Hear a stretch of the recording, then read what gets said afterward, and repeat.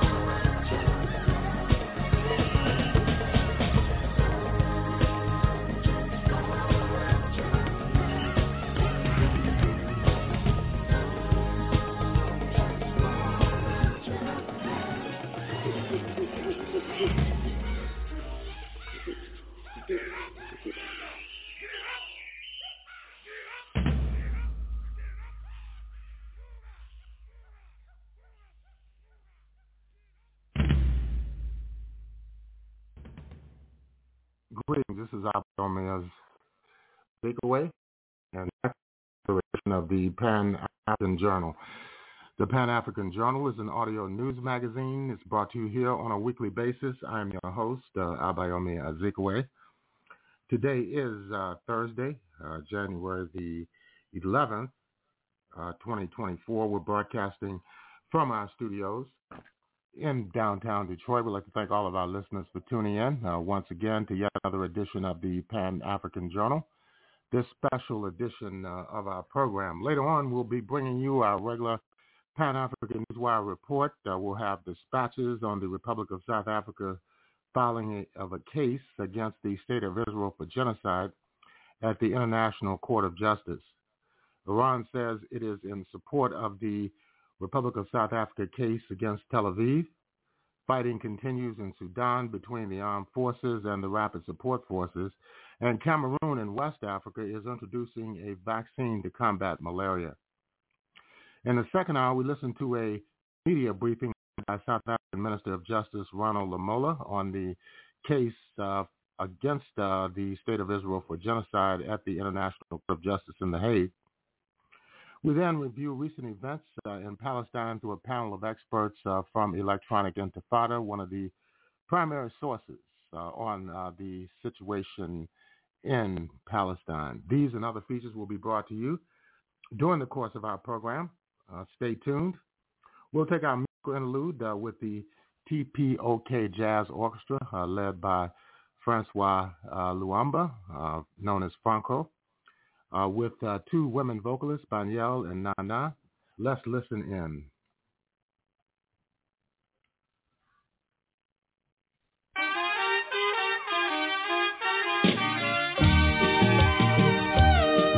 Nakotamba samba pamba teo, mobali na yolanda kinga ina salon, afuteli ngai mbongo ya bigudi, mama. Okobimba nzoto kona zuwae, na yebiete oye motolanda kingai, asekisi ngai ngapela asekisiye, toka pwani. Okobelela Kinshasa nyosoe, na yebiete osino aluka kingai, natala kiye ona miso ya kolea, asusuki. Ekosala pasi na motemae, likambo na salite obabelela ngai, eprovoke ngai malade n'estomac, mama.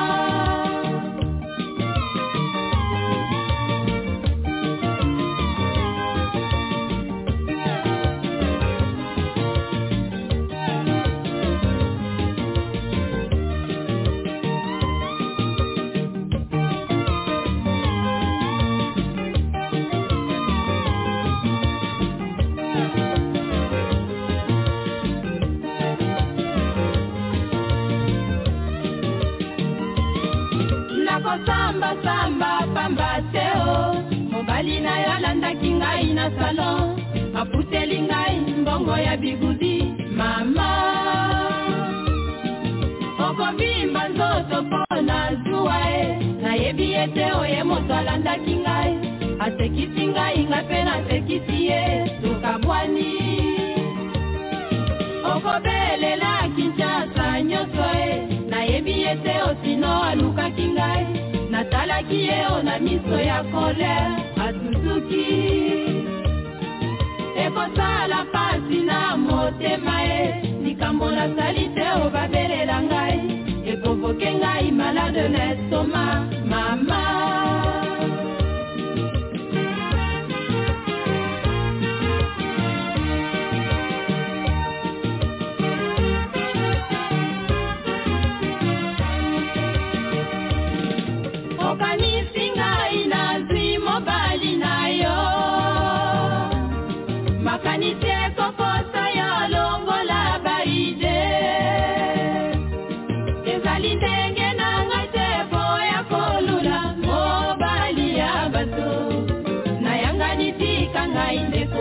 Olingina lobela yo ninye, soki mbongo ya bigudi na zolisa, na regrete mingi ondeko. Otelisi miso ye mbangu ogangelinga,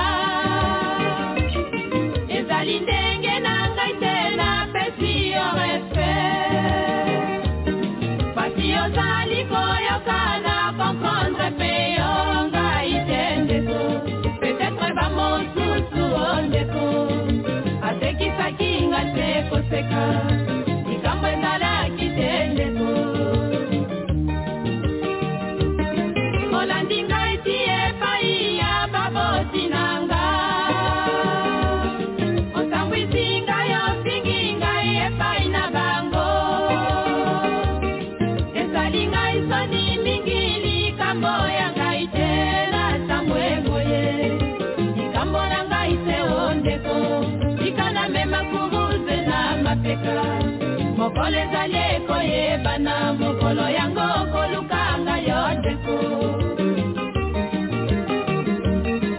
Mokani singa inazi mobali nayo Makani teko kosa yolongo la baide Ezali ndenge nanga itepo ya kolula mobali ya bato Na yanga nitika nga indeko Olingina lobela yo ninye Soki mbongo ya bigudi na zongisa Na regrete mingi ondeko Otelisi miso yembangu ogangelinga Ezali ndenge nanga itena pesi yo respect Pasi yo zali koyo kana comprendre pe yo nga itendeko Peut-être vamos tutu ondeko Atekisa kinga seko seka Ikamweza na kitendeko Olandinga isi efaiya babosi nanga Usambwisinga yofinginga efai na bango Esalinga isoni mingili kambo yanga itena samweboye Mbona ite ondeko Ikana mema kuruze na mapeka Mokole zalieko yebana Mokolo yango kolukanga yo andeko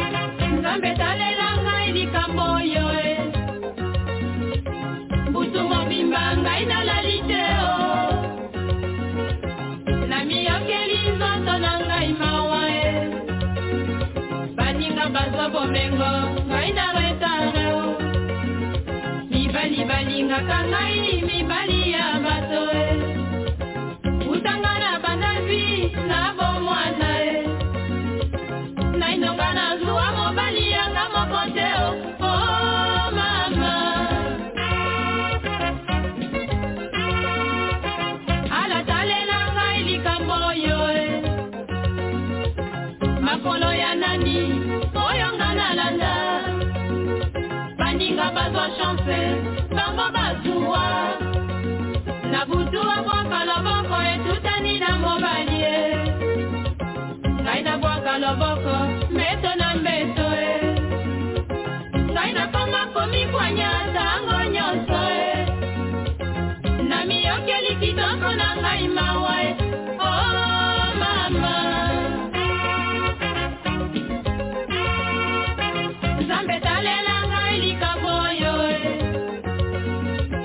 Vraiment nalembi na baye o la vie Bona zombonga kolia il bona senga Bona zombonga monga ngai il bona senga Bona lukambonga taxi il bona senga Soki na sengite pasi na pasie Vraiment soki na bimite pasi na pasie Soki na bougete ma famille pasi na pasi Oh mama Ala talela ngai likambo yoe La vie oyo ngai na bandi kolanda Nalingi butu na nalala natika kokanisa Oso kitongo etani probleme na problem Bato banyango mbongwa muziki mbongwa makelemba Nalembi kokosa na baye o la vie Soki natali na garde robe Bilamba na teka na mwaka zoto Oh mama Zambe talela ngai likambo yoe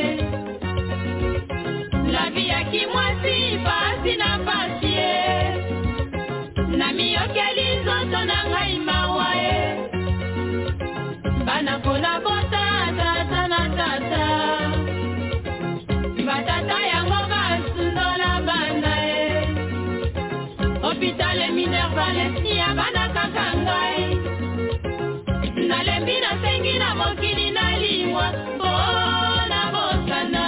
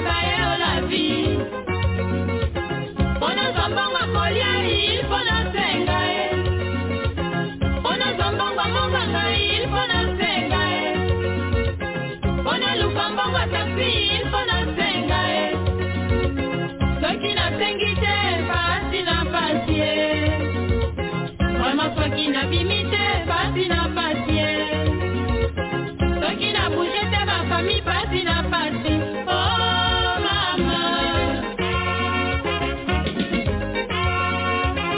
Ala talela ngai likambo yo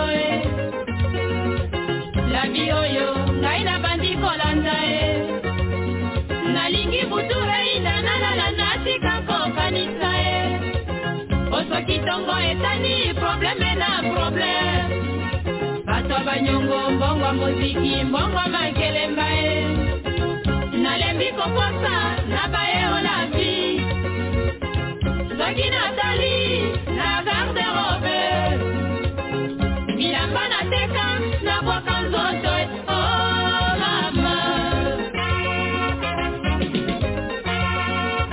Nzambe talela ngai likambo yo La vie ya kimwasi pasi na pasi Na miyokeli nzoto na ngai mawa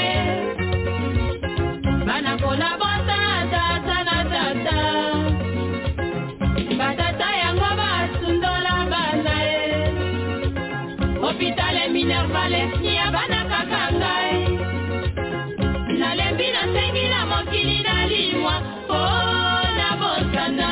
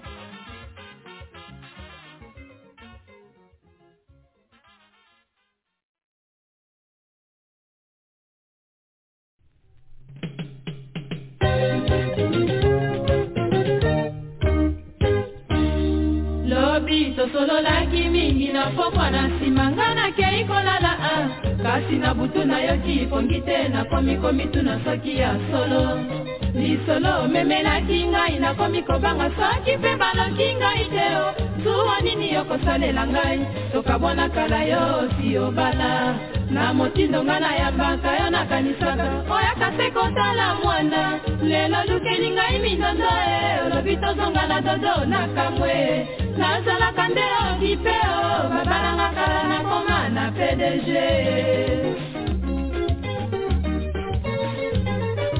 Dodo Osi obala Otika nga na mwana Siko zawe uluanga su makambo Oibite na sina koma na PDG Oh Dodo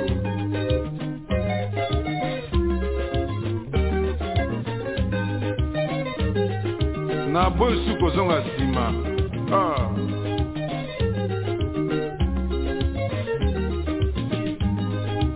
Lobi tosolo laki mingi na pokwa na sima Ngana kei kolala Kasi na butu na yoki pongite na komi tu na soki ya solo Ni solo memela kinga ina komi kobanga soki pe baloki ngai teo Zuwa nini yoko salela ngai Toka bwana kala yo si obala Na motindo nga na yambaka yo na kanisaka Oya kase kotala mwana Lelo lukeli ngai mindondo Olobito zonga na dodo na kamwe Nazala kandeo kipeo Babalanga kala na koma na PDG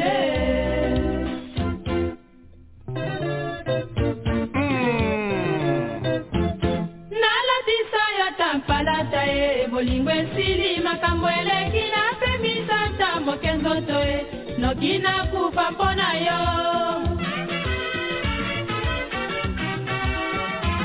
na pekisa kionzela wana oliotika olandika kana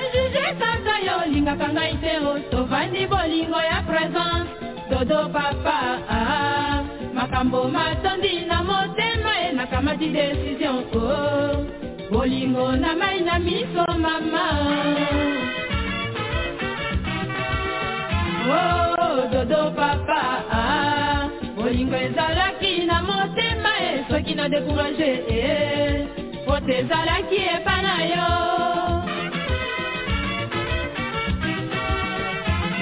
nalakisaki yo patience okanisaki nazali zomba nazalaki se koyebisa ye mokolo ezali na koboya yo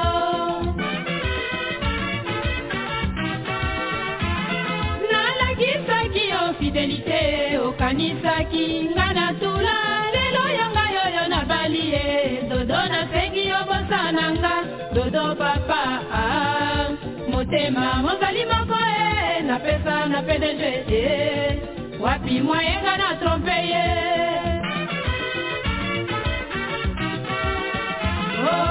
tika koregrete inafote na muluve kanga motema bosana ezali berore ya la vie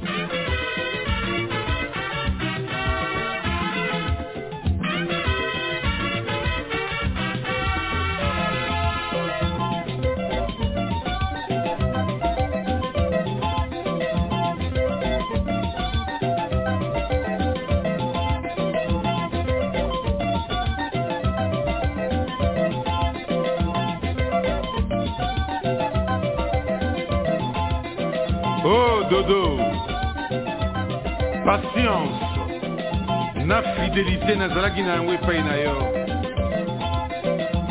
Yo moko nde obebisaki. Tala siko okomi koya koluka nga na nsima ndako. Oke nazalaki mwasi na kati ya ndako na yo. Omoni bereur dodo. Koza koyelanga soi-disant mwana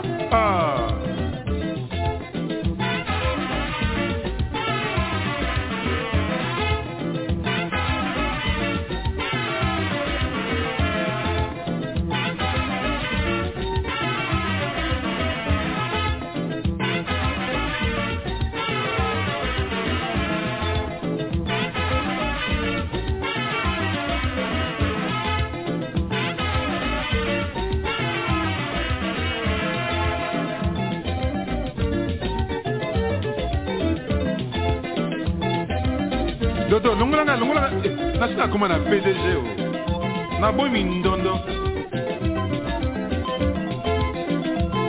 Oyo bala ovana nete. Sia.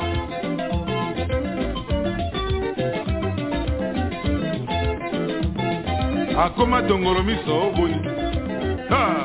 Nala tisa ya tampalata bolingo esili makambo eleki na pemisa ta mokenzoto nokina kufa pona yo napekisaki yo nzela wana oliotika olandika kana jije kaka yo lingaka ngai te otovandi bolingo ya présence dodo papa makambo matondi na motema nakamati décision bolingo na mai na miso mama dodo papa bolingo ezalaki na motema soki na découragé pote ezalaki epa na yo nalakisaki yo patience okanisaki nazali zonga nazalaki se koyebisa ye mokolo ezali na koboya yo nalakisaki yo fidelité okanisaki nga na tula lelo yanga yoyo na bali ye dodo nasengi yo bosana ngai dodo papa motema mozali moko napesa na PDG wapi mwayenga na trompe ye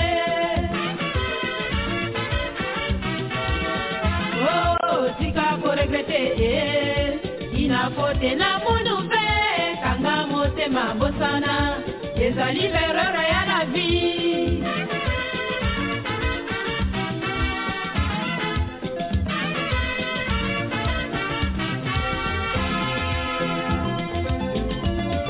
Dodo, mwasi azalaka zoba te, mwasi akanisaka, po ayebiki azali mama. Tala sikoyo komiko regrete. Nazonga zusima te, nasina mati escalier dodo. Bosa na ngai, ndenge obosa na chaussette na yo ya kala dodo.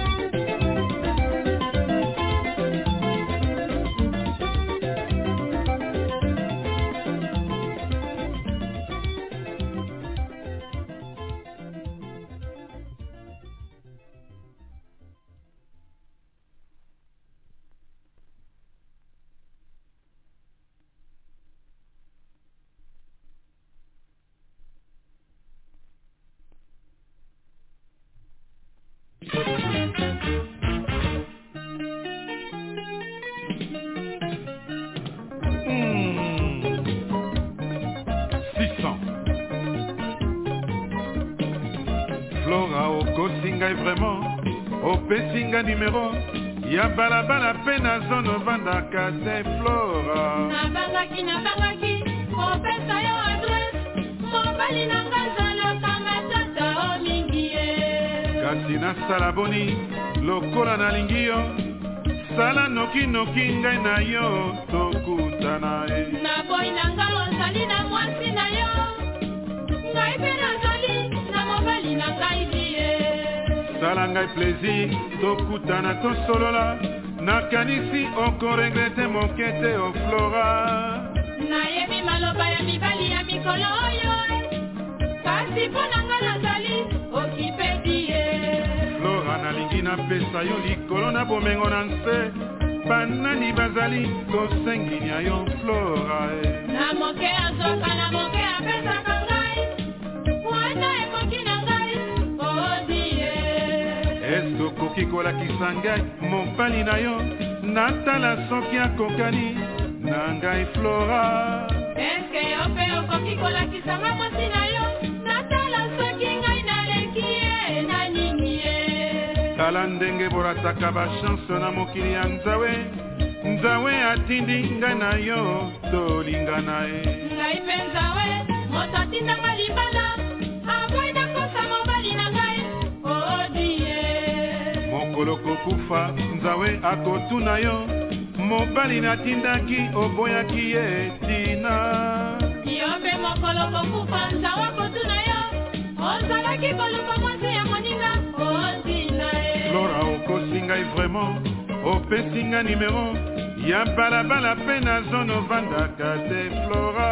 Nabangaki, opesa yo adresse, mobali na ngazalanga matata o mingie. Kasi na salaboni, lokola na luli yo, sala noki ngai na yo, tokutana. Na boy na nga ozali na mwasi na yo, ngai pe nazali na mobali na ngai die. Sala ngai plaisir, tokutana to solola, nakanisi oko regrete mokete o Flora. Na yebi maloba ya mibali ya mikolo oyo, kasi pona nga nazali okipedie. Flora nalingi na pesa yo likolo na bomengo na nse, banani bazali kokosa yo Flora. Na moke azoka na moke apesaka ngai, wana ekoki na ngai, odie. Esko koki kolakisa ngai mobali na yo, natala soki akokani na ngai Flora. Eske yo pe okoki kolakisa nga mwasi na yo, natala soki ngai naleki ye na nini ye. Tala ndenge borataka bachance na mokili ya Nzawe, Nzawe atindi ngai na yo tolingana e. Ngai pe Nzawe,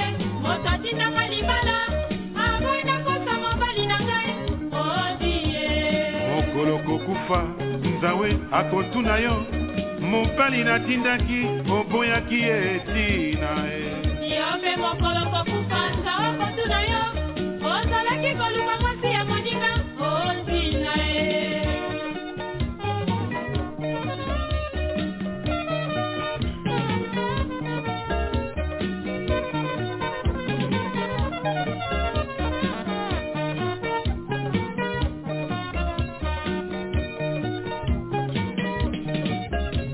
Lokola tolo vanité tozala camarade mama. Lokola to e vanité tozala camarade.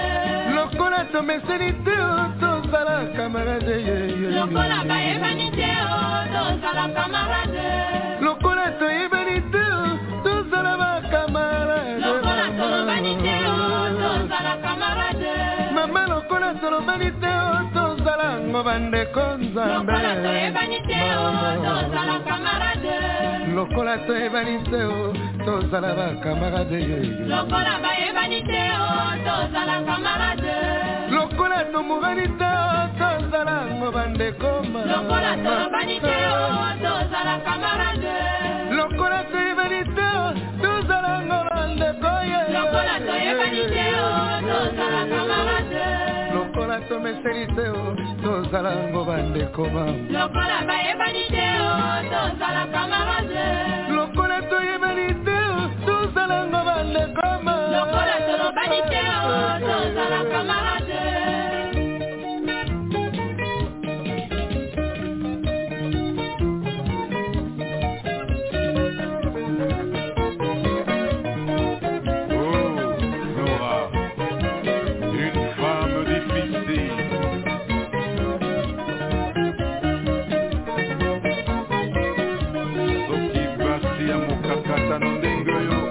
Bazarata 6 millions.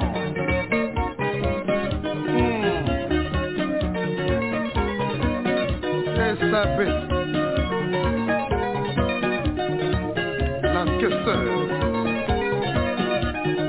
Moi je n'encaisse pas.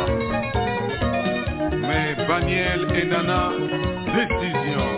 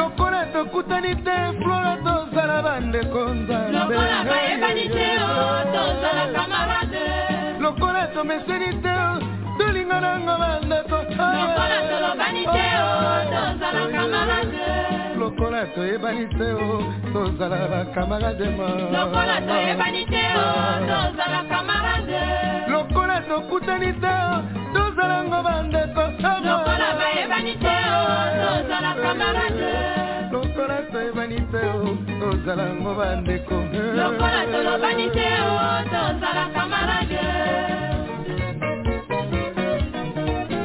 Oh, Daniel, Nana, décision.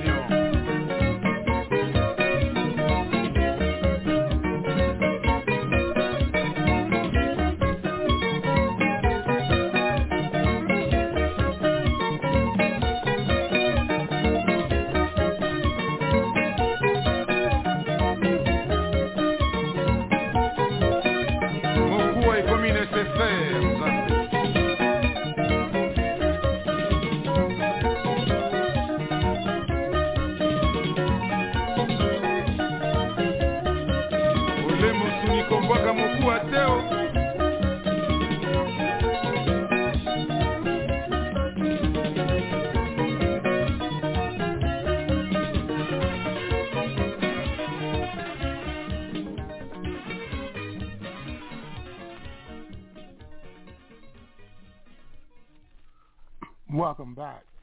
And that was the TPOK Jazz Orchestra from the Democratic Republic of Congo, led by Franco, with the lead vocals by Banyel and Nana.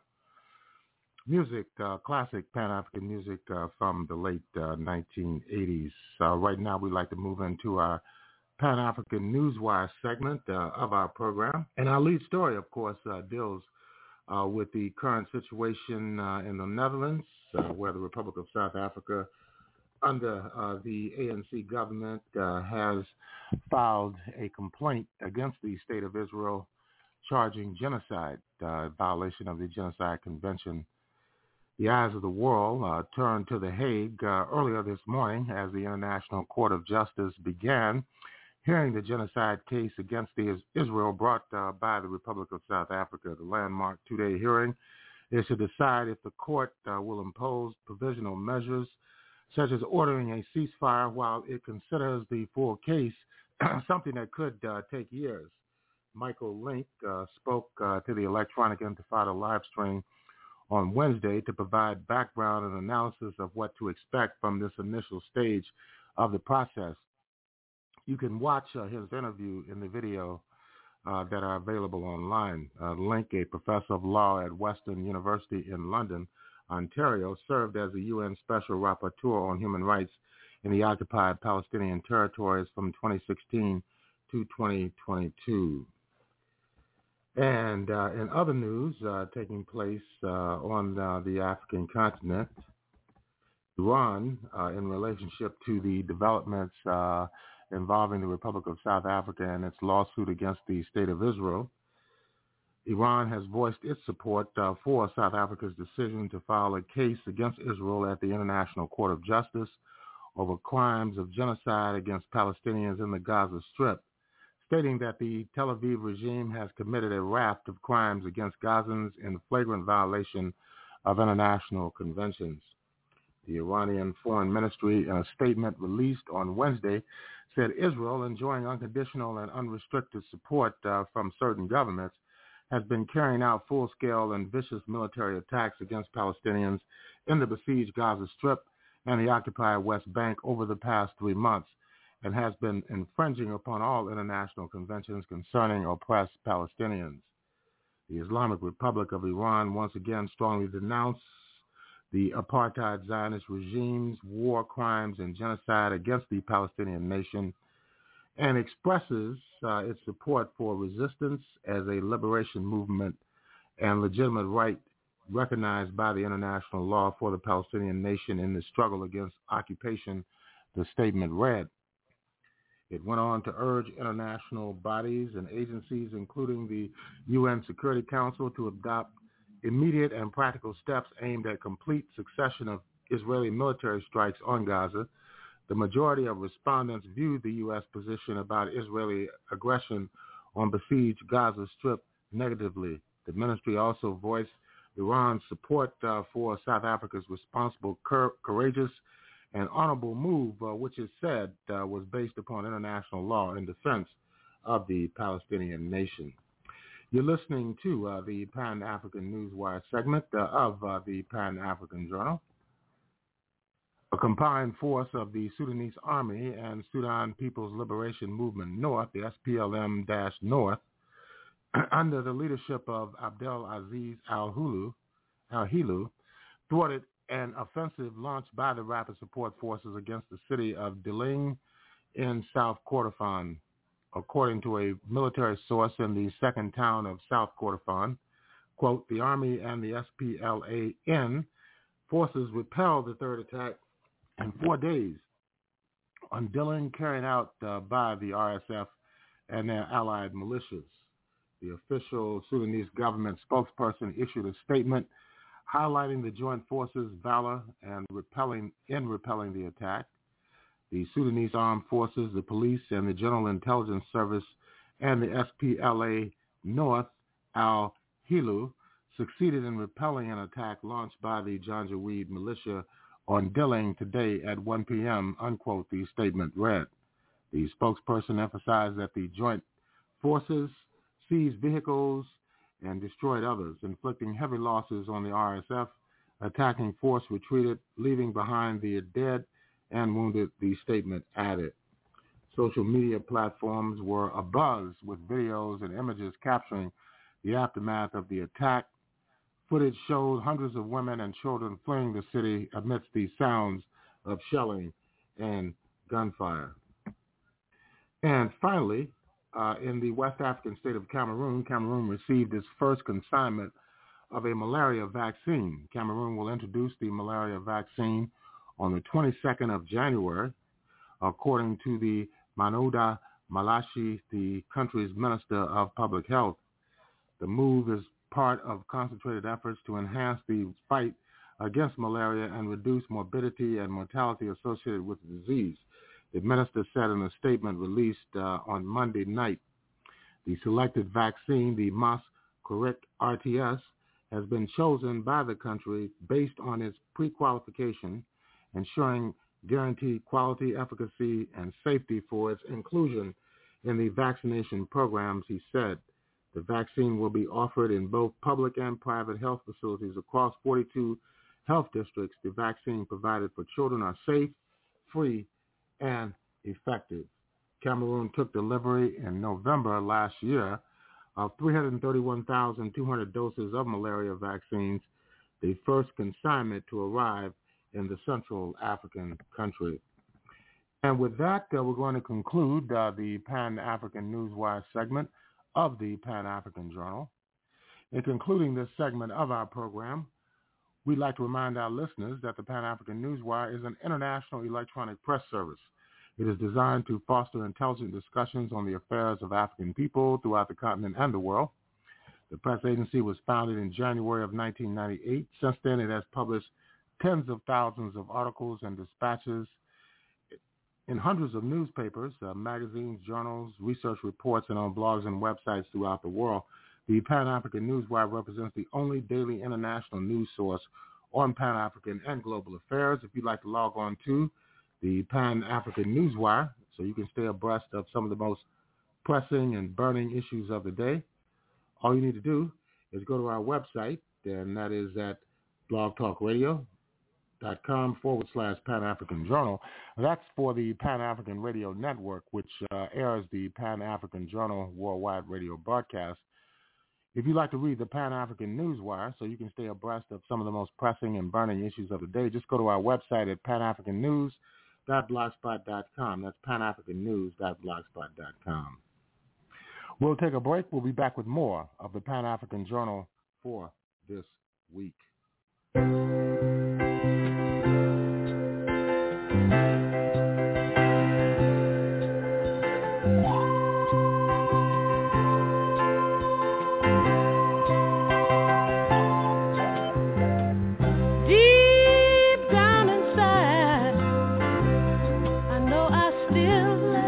something, but he'll never know, 'cause I'll never tell or confide that I'm thinking of him and wishing him well. I can walk up to him and say,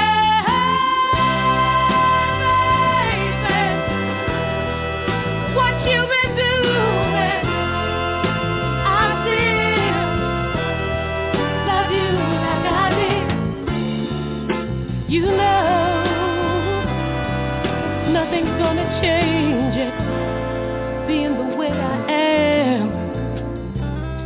I keep it here.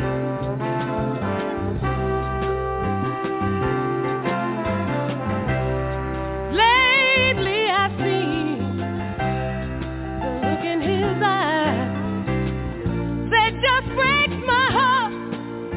He needs me so much to lean on to his moment. Oh, why can I walk up to that old boy and say, hey,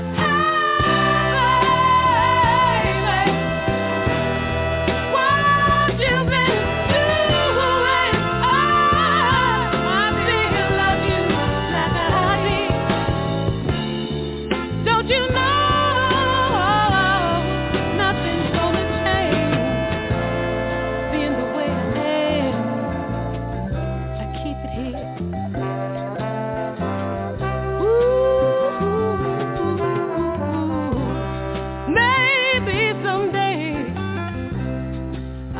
My foolish pride, this ain't no good, watching him die this way, since he's the same guy inside. Oh, why can I walk up to that old boy and say, what you been through? Don't you know?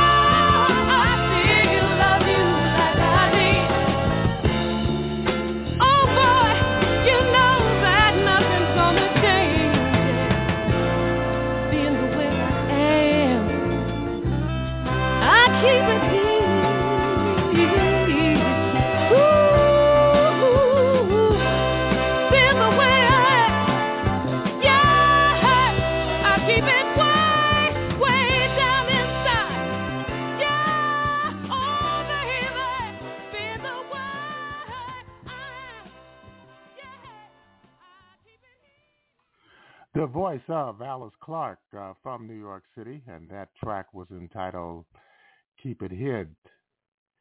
And you're listening to the Pan-African Journal special worldwide radio broadcast for Thursday, January 11th, 2024, and we're broadcasting from our studios in downtown Detroit.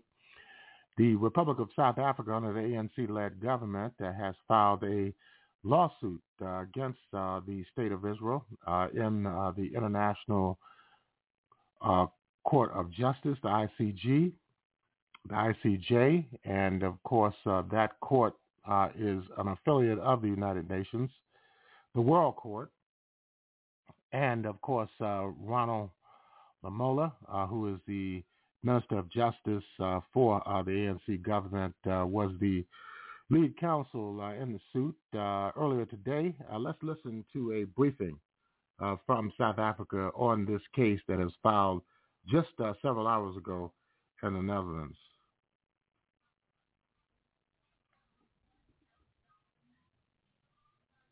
Minister of Justice Ronald Lamola is going to be addressing the media following the conclusion of those court proceedings. He is outside The Hague. There you see him there.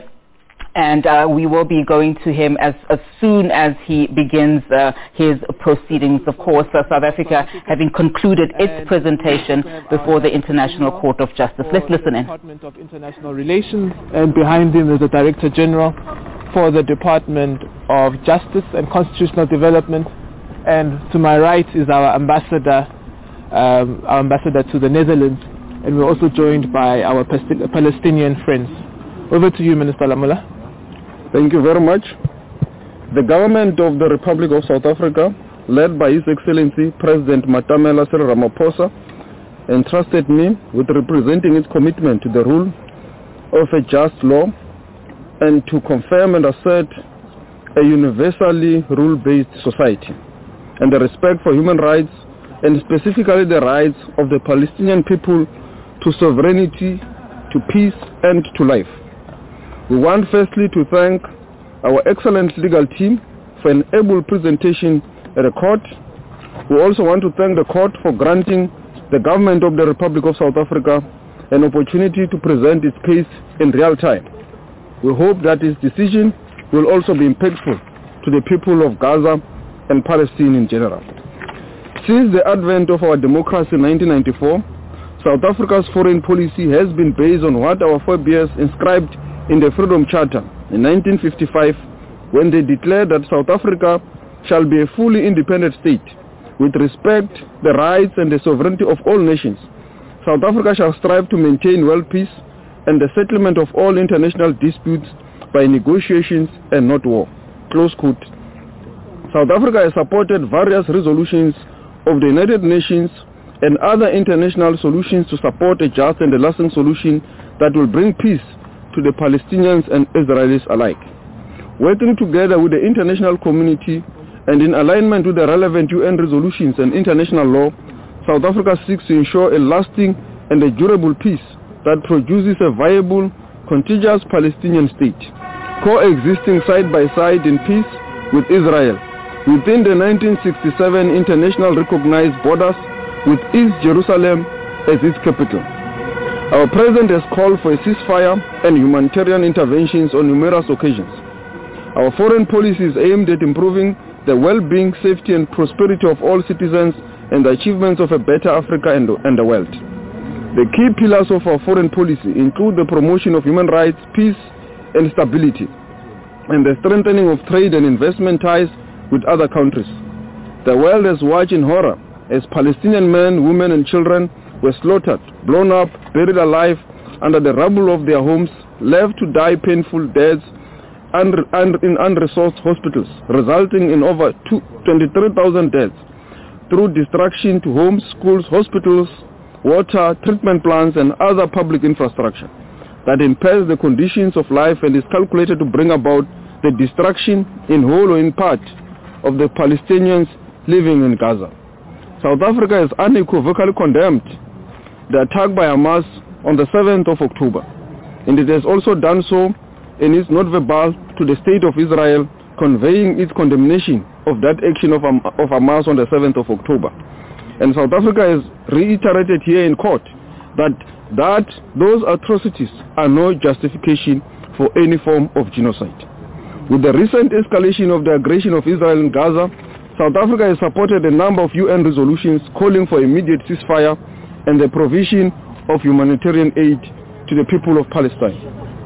Sadly, the world has not succeeded in stopping the genocide that is currently unfolding in Gaza.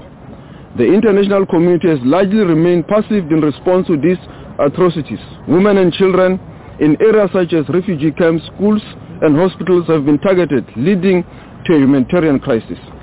We also unequivocally call the United Nations Secretary General invoked a rarely used article of the UN Charter, Article 99. The Secretary General Antonio Guterres on the 6th of December 2023 called on the Security Council to press to avert a humanitarian catastrophe in Gaza and unite in a call for a full humanitarian ceasefire between Israel and the Palestinian militants. This plea of Ubuntu, a plea for humanity of the international community to prevail, was simply ignored. Israel's institutional impunity was reinforced. In keeping with our obligation as a state party to the Genocide Convention, our government has approached the International Court of Justice to prevent the unfolding genocide in Gaza. We have also asked for provisional measures which include an immediate suspension of Israel's military operations in and against Gaza. The commitment to justice and bring an end to the humanitarian atrocities in Palestine resonate deeply with the collective consciousness of the global community. The scale of these actions is reminiscent of the Rwandan genocide 30 years ago. We are here on behalf of South Africa and the global community to seek justice for the victims, particularly children, women, and the elderly. We believe that without the intervention of this court, of the international community, we will see the total destruction of the Palestinian people in Gaza. Remaining silent in the efficacy of this and in and of itself will be a gross violation of international law. As a state party to the Genocide Convention, we have a duty to prevent genocide. We are seeking the court to intervene and stop the ongoing massacre in Gaza. Today it is common cause that the Rwandan genocide could have been prevented. Former UN Secretary General Kofi Annan expressed this regret when he said, and I quote, "The international community failed Rwanda, and that must leave us always with a sense of bitter regret and abiding sorrow." Close quote. Rwanda stands out as a stern and severe rebuke to all of us for having failed, for the international community having failed to prevent it from happening. Let us not have it live with the same regret when it comes to Palestine.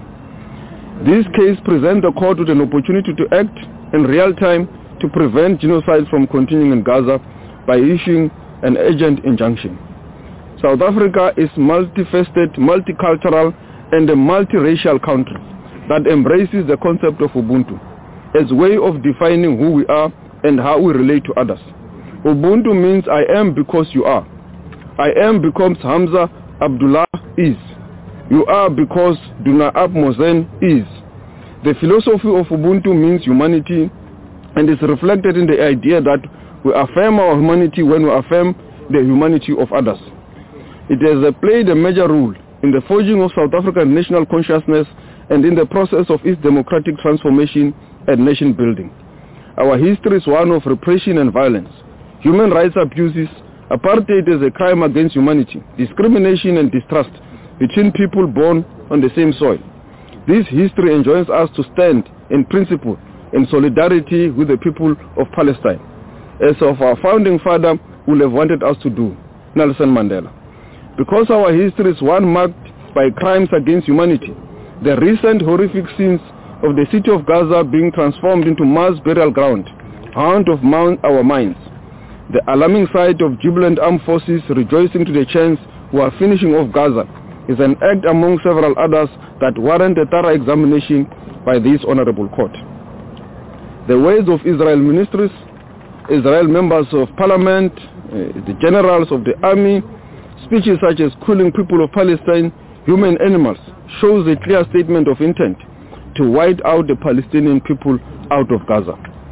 The UN Committee on the Elimination of Racial Discrimination stated that such language is an incitement to genocide and underscored the importance of preventing genocide by all state parties.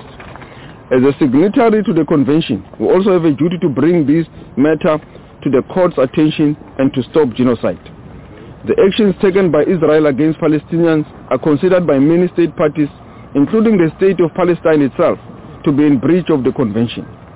Palestine has expressed grave concerns over the international system's incapability to prevent acts of genocide against its people and has urgently called for an action to halt such acts. The uncompromising enforcement of the rule of law must be used to seize the ongoing atrocities in Gaza. This case also is about the assertion and the affirmation of the international rule of law and to end exceptionalism when it comes to the state of Israel. Our distinguished legal team has expanded on our case in the court. We want to conclude with the words of Martin Luther King when he said, and I quote, "The arch of the moral of the universe is long, always bending towards justice." We believe justice will prevail in this court. Thank you very much. Thank you, sir. Can you tell us what difference you think this case will make on the ground in Gaza? Okay. It will make a huge difference, the fact that the state of Israel is held to account by the international community. The soldiers, they know, the authorities in Israel, they know that if they continue, they may one day be called even before the ICC individually and be held accountable. So the message is clear: they must cease, they must desist from the act of genocide. Mr. Minister, how confident are you that the court will actually pronounce these provisional measures against Israel? Obviously, we cannot want to overtake the court's role and also second guess the court. We believe that we've presented a compelling case, facts, and the law, international law. There is clear jurisprudence with regards to the case and the facts that we've presented. As you have heard, our lawyers have also quoted extensively on international jurisprudence. That is where we stand on, and we will continue to allow the court to examine the facts and come up with a verdict. It's not for us to pronounce on behalf of the court. When do you expect you are the legal arm of Hamas? How do you respond to that? Minister, there's often a statement made by many countries, particularly those who are sympathetic to Israel, that those Western powers who are sympathetic to Israel are likely going to punish South Africa. What is South Africa's position in relation to perhaps a fallout that is likely going to ensue? Thank you, Sophie. I will take that question. We have engaged with many of the countries that you've mentioned. Many of them understand that we take diametrically different positions to them. Our position is on Palestine, as the ministers pointed out and as our legal team has pointed out, is based on principle. So we can defend our position with all of them, and in fact we're doing this in the interest of securing justice for Palestinians, but it's also to ensure that international law, as you pointed out, is implemented fairly and also evenly, and that is in the interest of preserving international law for all. What's your name and position, please? Zain Dango, Director General of International Cooperation. Minister, do you recognize any responsibility by Hamas to the situation happening now in Gaza? As we have said in court, we have condemned the action of Hamas on the 7th of October, and we have done so also through a note verbal to the State of Israel. Minister, when do you expect the decision of the court? Is it a matter of days or a few weeks? When do you expect that? Yeah, obviously we want to not to preempt the court, not to put unnecessary pressure on the court, but we believe the court has heard our side, they understand the agency, and they will deliver the verdict within reasonable time. Minister, political support from other countries commented that South Africa is the legal arm of Hamas. How do you respond to that? Yeah, we have presented a case here on behalf of the government of the Republic of South Africa, and we are doing so on behalf of a number of Palestinians, young kids, women, and the elderly that are being killed in Gaza. We are not presenting any case on behalf of Hamas. So that statement is baseless. That statement has got no merit. We do not have any mandate from Hamas. Our mandate is from the South African government, and our case also is not against the Jews as a people. Our case is against the actions of the state of Israel, the actions of genocide that are committed in Gaza. In South Africa, we have got a number of Jewish people doing business, living with us, and they also attend their churches in peace. So the case is about the state of Israel. It's not about the Jewish people as a community. You have no contact with Hamas people at all? Countries in African Union or in Asian countries or Latin American you have already asked the question. Can I ask, Israel says you're playing politics with this and it has a right to self-defense. What's your response? This is the highest organ of the UN. I think it will be an insult to the court to say that the court granting us an opportunity to present our compelling case that all of you have seen, citing international law, providing facts, and citing the relevant articles of the convention, Article 1 of the convention, and a number of UN conventions that the court has been presented with. So we have presented a compelling legal argument. This is not politics. We're expecting the court to pronounce on the facts and on the law. And what should happen to Israel if it ignores the outcome? Did you? Sorry, what was the question? The diplomatic relations with Israel, will you maintain them? So as obviously currently our diplomatic relations is not normal. You've seen that we have recalled our ambassadors from from Israel, and Israel has also recalled the ambassador from South Africa. Left many years ago already. Yes, and we've also recalled our entire team. In essence, what we are saying is that we will wait for the outcome of this court case, but also for justice to be found within Palestine, and we hope that after that we can engage with Israel as with other stakeholders towards a just and lasting peace for both Palestinians and Israelis. So you will decide on the fate of the relations after the court issues? I think we'll be able to engage with our relations a lot more openly after the court case has been concluded. And Minister, what if the court doesn't agree with you? Will that lead to South Africa questioning this system itself? Yeah, we are here to assert the international rule of law. This is the highest organ of the UN. We believe that the judges are professionals. We are cognizant of the reality of an international court in this jurisdiction and how it functions. But they have taken an oath, and we want to give them the benefit of a doubt that they will be able to exercise professionally. And that's why we presented the case, citing facts, citing jurisprudence, citing the necessary conventions of the UN. But Minister, do you honestly believe that the Israelis want to wipe out the Palestinians of Gaza? Do you personally believe that? Yes, we do. Do you have any contact, or did you have any contact with Hamas people at any point? I want to say a statement. Well, go ahead. Well, first of all, I think the facts speak for themselves. What Israel is doing in Gaza Strip is obvious based on fact and law, that they are wiping the people of Gaza and forcibly and putting the population there in conditions that will lead to their demise. Allow me to say a few words in Arabic on behalf of the state of Palestine, and then to make a short statement also in English. دولة فلسطين تثمن عاليا وتقدر وتدعم بلا تحفظ الخطوة التاريخية التي أقدمت عليها جنوب أفريقيا تنفيذا لالتزاماتها بموجب اتفاقية منع الإبادة الجماعية والمعاقبة عليها، وتحريكها لدعوة ضد إسرائيل السلطة القائمة بالاحتلال نتيجة حرب الإبادة الجماعية التي ترتكبها ضد الشعب الفلسطيني في غزة.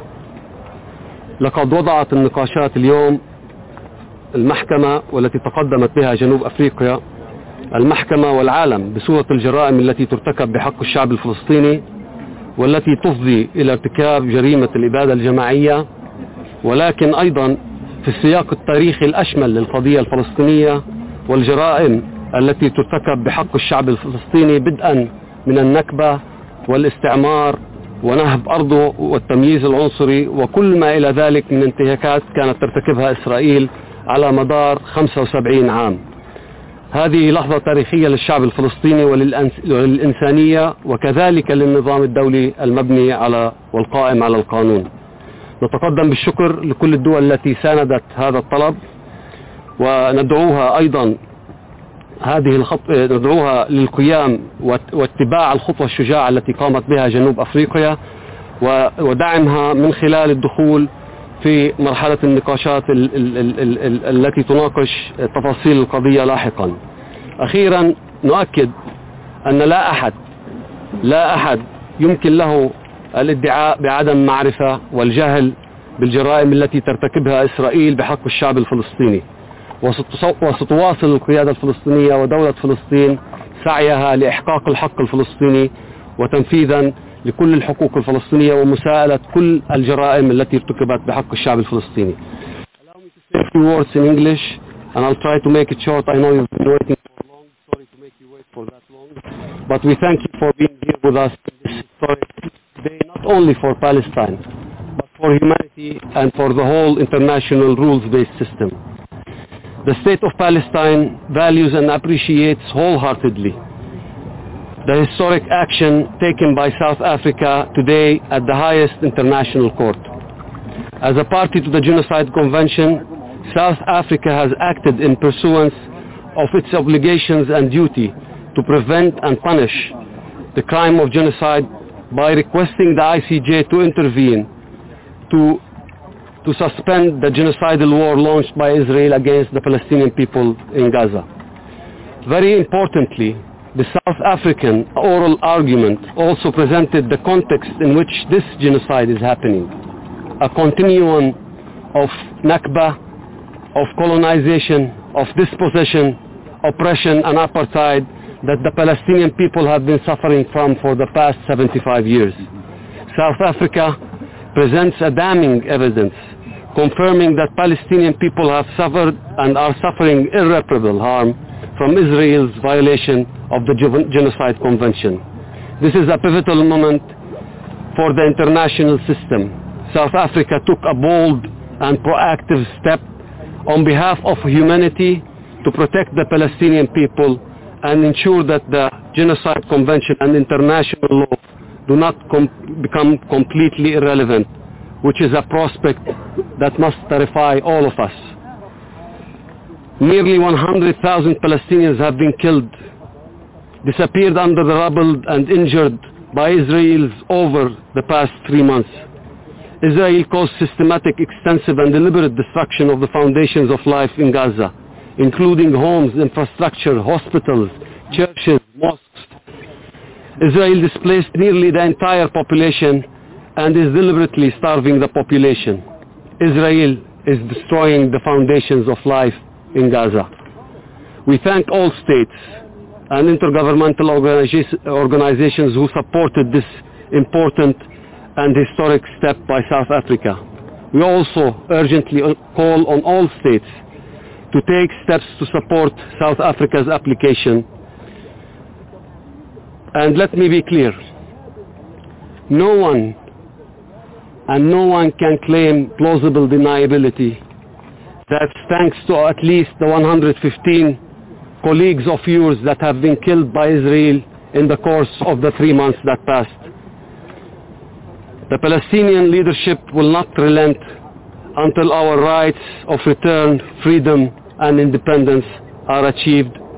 Humanity is at crossroads. The case before the ICJ is a test to the international system. It is a moment of naked truth and an opportunity to provide hope to humanity at a time when it's sorely needed. Leaders have a historic responsibility and their actions will be judged by history. Thank you.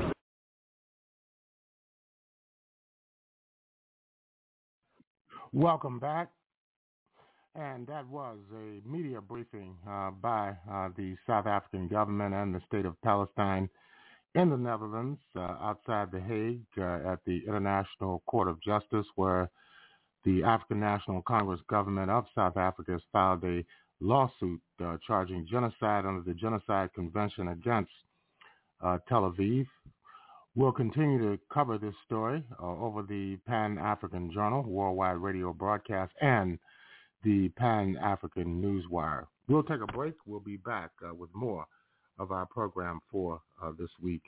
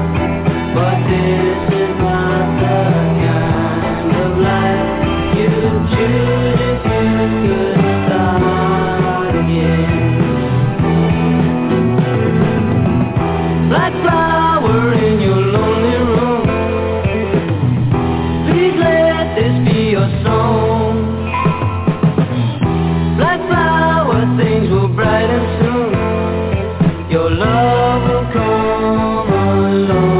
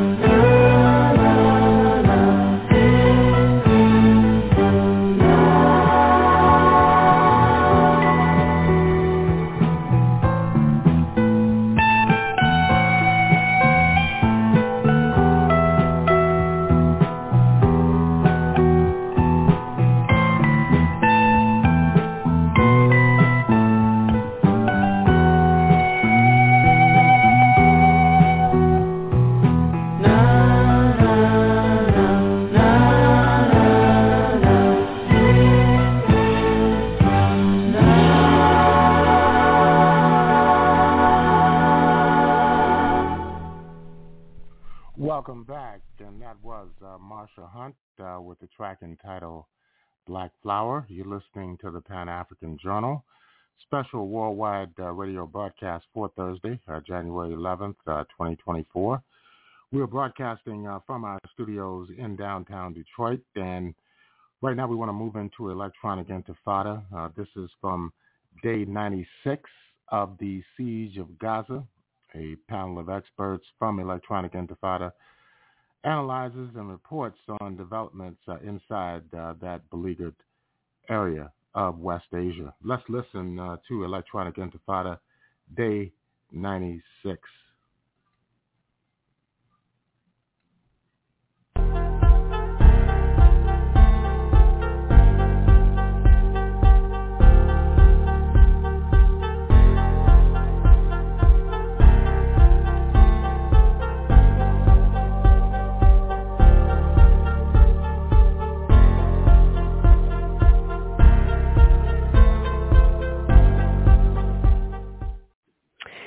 Hello and welcome back to the Electronic Intifada's live stream for Wednesday, January 10th.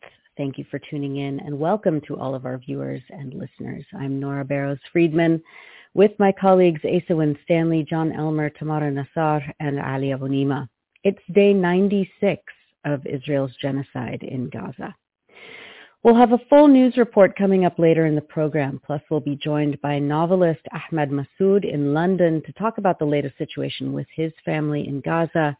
And of course, we'll have a discussion with John about the dynamics of resistance to the genocide, and we'll analyze the latest videos put out by Palestinian Defense Forces. But first, we take a look at the International Court of Justice. This week, the ICJ is set to hear a South African application under the Genocide Convention accusing Israel of committing genocide in Gaza.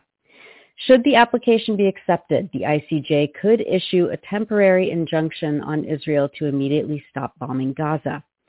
In the 84-page application, South Africa claims that, quote, acts and omissions by Israel are genocidal in character as they are committed with the requisite specific intent to destroy Palestinians in Gaza as part of the broader Palestinian national, racial, and ethnical group, analyzes Marjorie Cohn in Truth Out this week.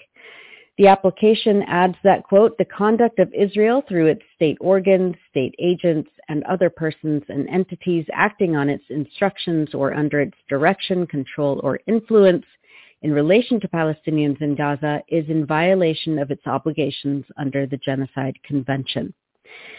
Cohen adds that, quote, Israel is mounting a full court press to prevent an ICJ finding that it's committing genocide in Gaza.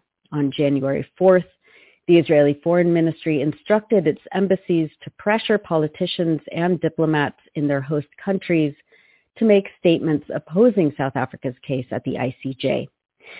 We're honored to be joined now by Michael Link. Michael served as the United Nations Special Rapporteur for Human Rights in the Occupied Palestinian Territory from 2016 to 2022. Michael is a professor of law at Western University in London, Ontario, and a non-resident fellow at the think tank Dawn, Democracy for the Arab World Now. He joins us to talk about the significance of Israel's genocide at the International Court of Justice. Michael, thank you so much for being with us on the Electronic Intifada's live stream. A great pleasure to be here. Thank you so much for having me. So let's start by having you give us a basic outline of what the ICJ is, how it works, and what are the provisional measures that we're hearing about. Sure.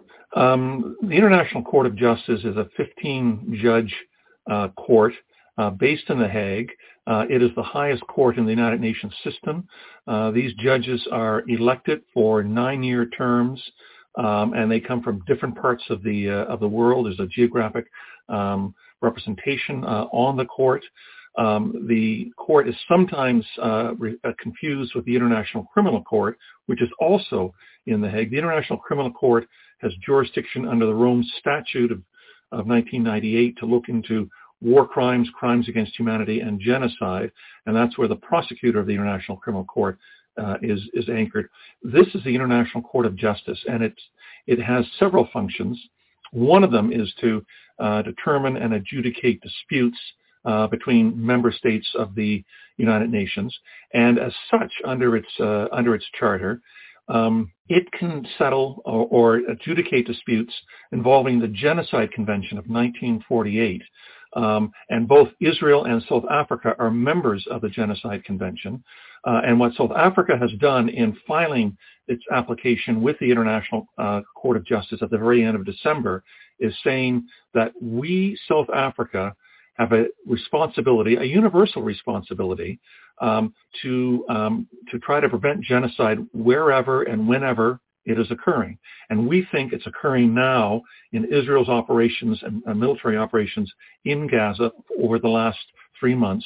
Therefore, we're coming to you, International Court of Justice, with an application for provisional measures to try to bring this genocide to a halt immediately, with the prospect of a trial coming several years down the road. Sorry, I forgot to unmute myself. Can you talk a little bit about the significance of South Africa bringing this case and the complaint being rooted in apartheid analysis? Sure. Let's keep in mind that genocide is deemed to be the crime of crimes. There's a hierarchy of crimes at the international level. Genocide is right at the very top of that. And we've seen that obviously through our discussions through the 20th century of a range of atrocities that have been accepted as genocide by the international community. And presently, we have another case in front of the International Court of Justice where the Gambia, just like South Africa, the Gambia brought a case against Myanmar alleging genocide and saying we have a responsibility to bring this to an end. And the court in that case in 2020 issued provisional measures, which are the equivalent of injunctions at the American or Canadian court level, asking for this to be frozen, for the acts of genocide to be, or alleged genocide to be brought to an end while the court prepares for a full trial. A full trial will occur with respect to Myanmar around 2025. If this goes ahead with respect to South Africa's application against Israel, I suspect it would be another 3 or 4 years before the full trial would wind up occurring in front of the International Court of Justice. But what South Africa is arguing is that, yes, we're focused on what's going on for the last 3 months, but also, just like Antonio Guterres, the UN Secretary General, said, the events here didn't happen in a vacuum. There is a long history before October 7th. And South Africa is raising the issue that we have to understand this in the context of 1947 to 1949, 1967, when the Israeli blockade was brought into Gaza in 2007. All of this has to be contextual background, including the issue of apartheid. When we consider what Israel is doing now, we have to have a wide aperture in understanding Israel's actions, in particular that Israel is a serial defier of international law. There have been numerous resolutions coming from the UN Security Council, for example, with respect to the illegality of Israel's annexation of East Jerusalem, the illegality of the settlements in East Jerusalem and the West Bank, the many comments with respect to Israel's human rights violations. So all of this, South Africa is rightly saying, has to be in the mix, has to be in the context. And I'm sure this will be argued by the lawyers for South Africa when the hearings begin tomorrow, Thursday, in The Hague. Mm-hmm. And those hearings will be broadcast live, and I'll definitely be watching them, and I know people all over the world will. I have 2 questions for you, Michael. One is, can we expect the court to take an impartial decision based on the merits of the case, and every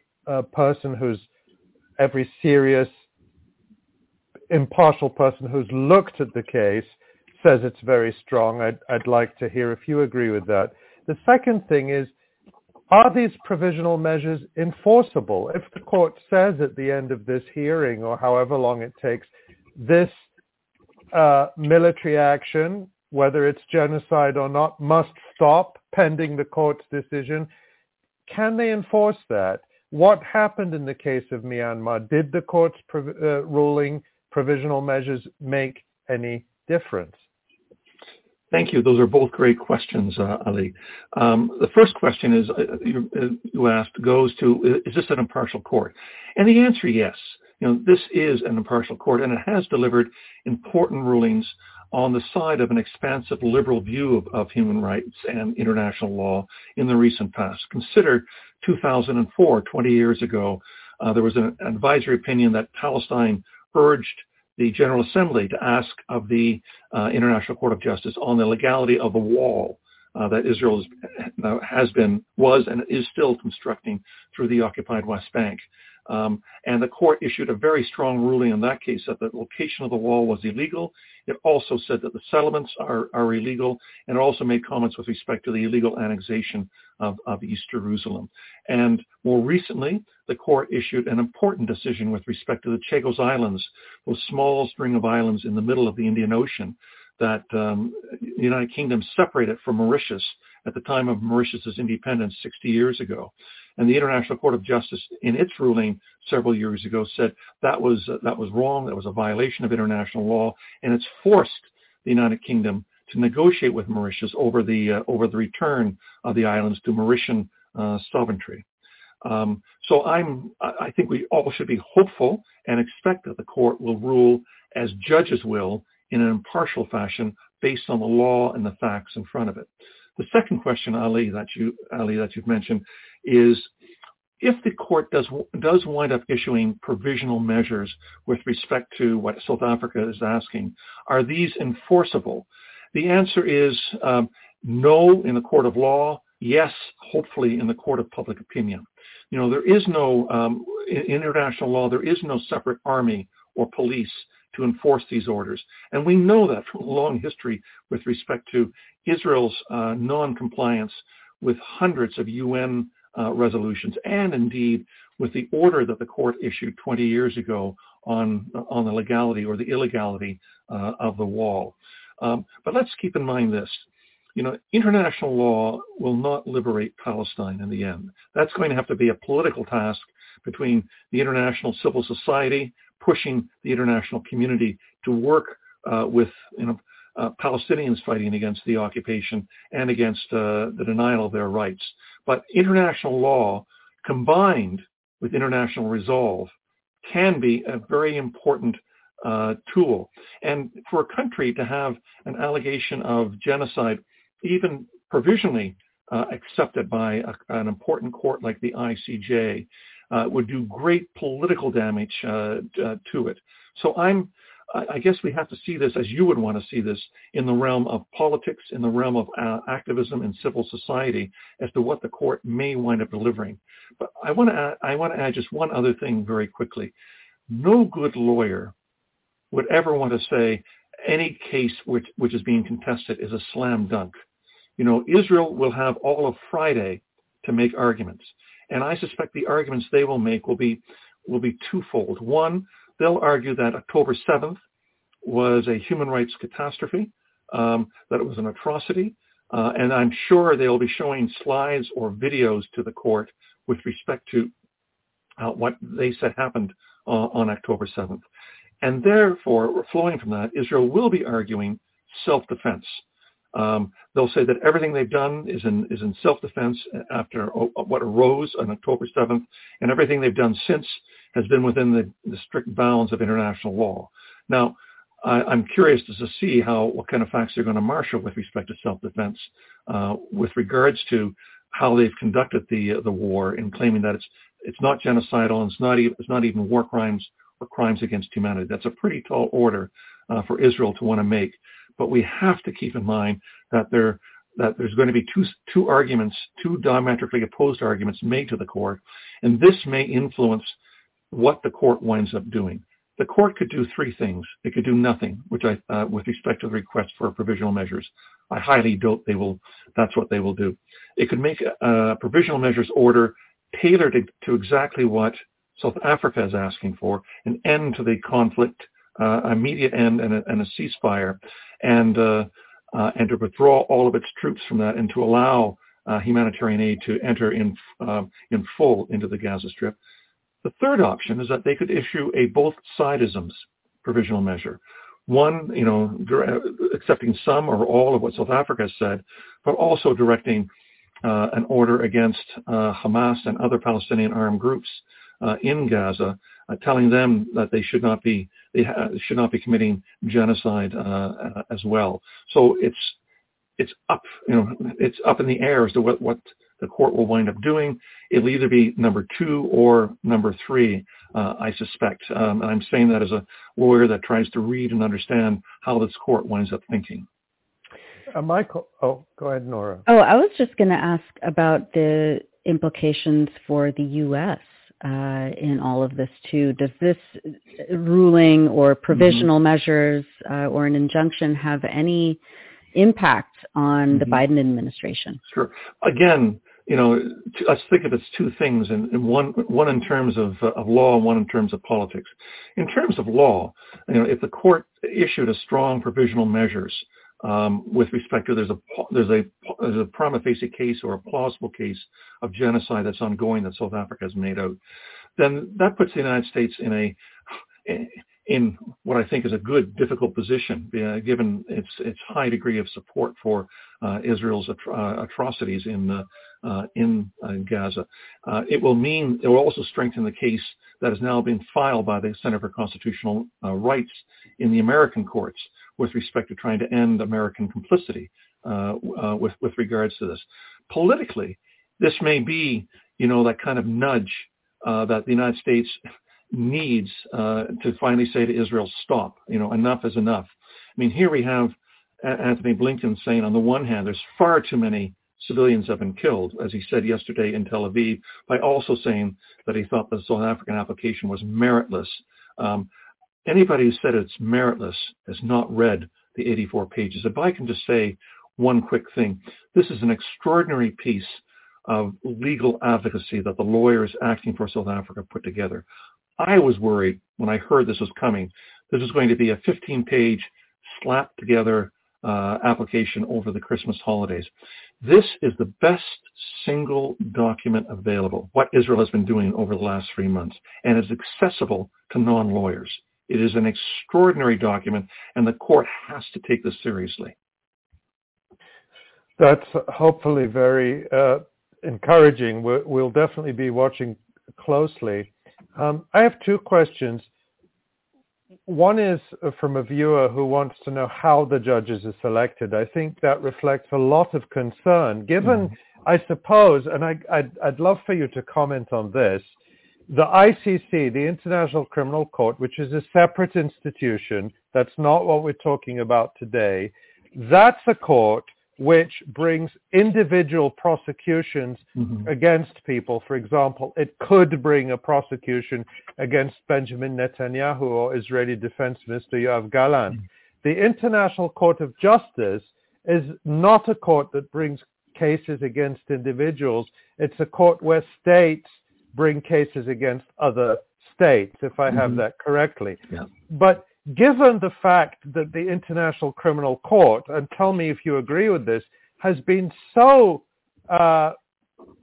transparently biased in its dealings with the situation in Palestine, there is a lot of suspicion and concern about whether Palestinians can get anywhere at the ICJ. So I think that may be what's behind the question of how are the judges selected.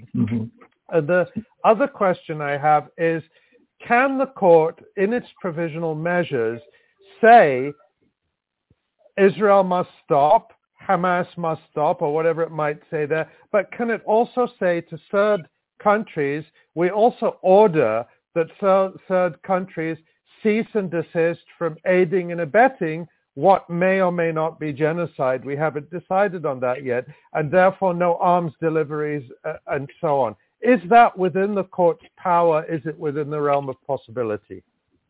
Okay, thanks. Again, great questions, and these have to be, unfortunately, the last questions that I'm able to answer. First, you've asked generally, how are the judges selected at the ICJ? And you're asking that in the context of,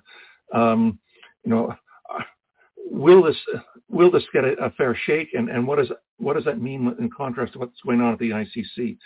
The judges are elected by the General Assembly, and keep in mind actually that it's a 15-judge court, and they're in rotation of that every 3 years 5 judges end their term and wind up leaving. In fact, 5 of the judges, including the president of the court, an American, Joan Donoghue, are leaving the court at the very beginning of February. So that's why I suspect that this current court will want to have the provisional measures issued by the end of January or the very beginning of February, while the present composition of the court is there. You're right, Ali. The job description of the International Court of Justice is to decide and adjudicate disputes between countries, as well as decide issues involving advisory opinions being asked by the General Assembly to the court. And keep in mind, there is an advisory opinion that's been put to the court that'll be heard the middle of next month in February with respect to whether or not the occupation is illegal, and one of the arguments being the question of apartheid. Does that make what Israel has been doing over the last while illegal? So I don't want to lose focus of that hearing either. What impact might this have with respect to the ICC? I share the concerns behind your question, Ali, with respect to how glacial the ICC's prosecutor's office has been moving over the last 9 years since the first application was put to it in January of 2015 on the question of the situation in Palestine. I would hope that the 84-page application by South Africa is now in front of on the desk of the prosecutor of the ICC, because genocide obviously is one of the issues that the ICC has jurisdiction over. And I can only imagine that this will be pushed by civil society and by other countries, including South Africa, at the ICC with respect to this. The pressure, I'm sure, is getting close to being unbearable on the present prosecutor in terms of showing much more dynamism and much more neutrality on this issue than he and his predecessors have shown to date. You've also asked me with respect to provisional measures and whether or not that would include an order to other countries. I'm not aware, because I haven't thought of it, whether or not the provisional measures asked by South Africa include a demand with respect to other countries. But if there is a plausible case of genocide that's reflected in the provisional measures order by South Africa, that would put increasing pressure on those countries that are supporting Israel, either diplomatically or, more importantly, militarily, to be able to review and rethink with respect to this. So let's hope that what we wind up getting is a dynamic provisional measures order that puts pressure on these countries with respect to the support they've been giving Israel, and gives an additional tool to civil society to press, for an end to arms sales to Israel, and an end, obviously, to, as soon as possible, to the occupation and to the denial of human rights. Michael Link, we appreciate you so much for coming on the live stream. We'd love to have you back on, perhaps after the ICJ hearings. And we look forward to reading your analysis, which I know you'll be writing after this as well. So, Michael, thank you so much for joining us. And thank you very much for asking me, and thank you very much for the indispensable work that the Electronic Intifada winds up doing. Thank you so much, Michael. Thanks. And we're now going to turn to a quick summary of some of the latest news from Gaza and the West Bank this week, and then we'll go to our next guest, Ahmed Massoud, and a special segment from Ali, and then, of course, videos with John. Gaza has become a place of death and despair, stated United Nations Human Rights Chief Martin Griffiths on January 5th. He said, quote, "A public health disaster is unfolding. Infectious diseases are spreading in overcrowded shelters as sewers spill over. Some 180 Palestinian women are giving birth daily amidst this chaos. People are facing the highest levels of food insecurity ever recorded. Famine is around the corner." Griffiths added, quote, "For children in particular, the past 12 weeks have been traumatic. No food, no water, no school, nothing but the terrifying sounds of war day in and day out."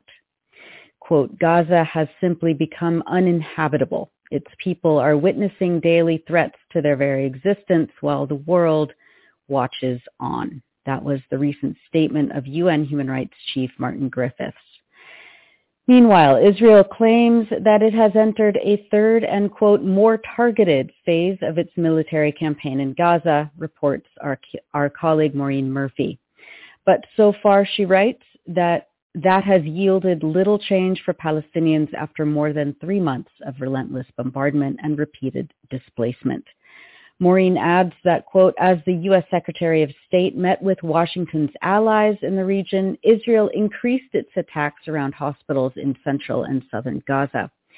The Palestinian Health Ministry said early Tuesday that 126 people had been killed over the past 24 hours, with 57 bodies and 65 injured people brought to Al-Aqsa Martyrs Hospital in Deir al-Balah in central Gaza, where Israel has been intensifying its operations after laying waste to the north.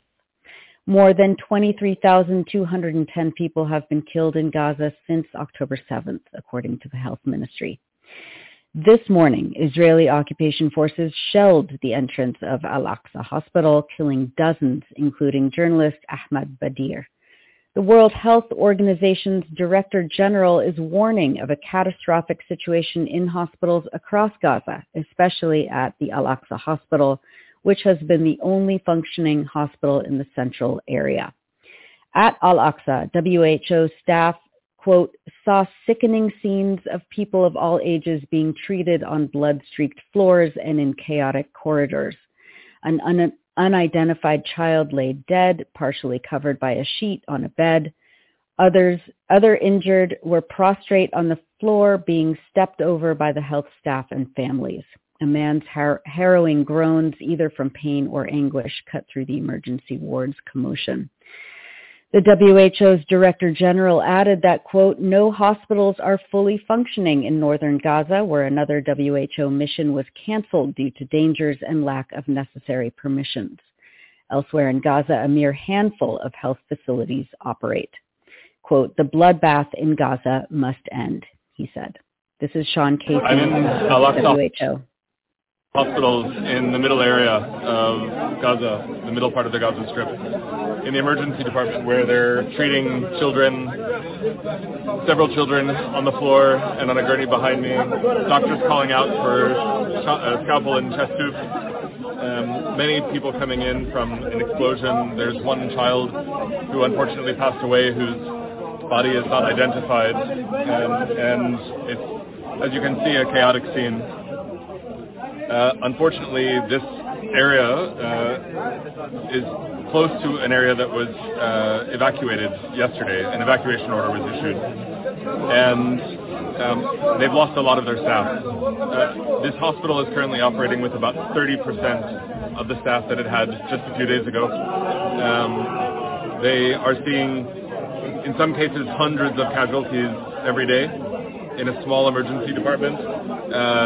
Yesterday they said they had one doctor working overnight in this emergency department with hundreds, in some cases, of casualties coming in on a daily basis.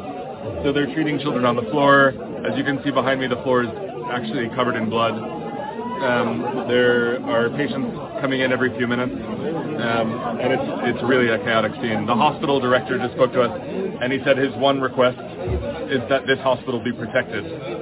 Even though many of his staff have left, even though this hospital is under enormous pressure, the one request that the hospital director said is that the international community needs to make sure that this hospital and other hospitals like it stay protected, that they not get struck, that they not get evacuated, that they're able to continue functioning. That's the critical message for today. Even though this hospital is under enormous strain, even though there's a small child being treated on the floor behind me, what they're asking for is protection for health facilities, for the international community to make sure that this place remains safe. That was Sean Casey of the WHO speaking yesterday.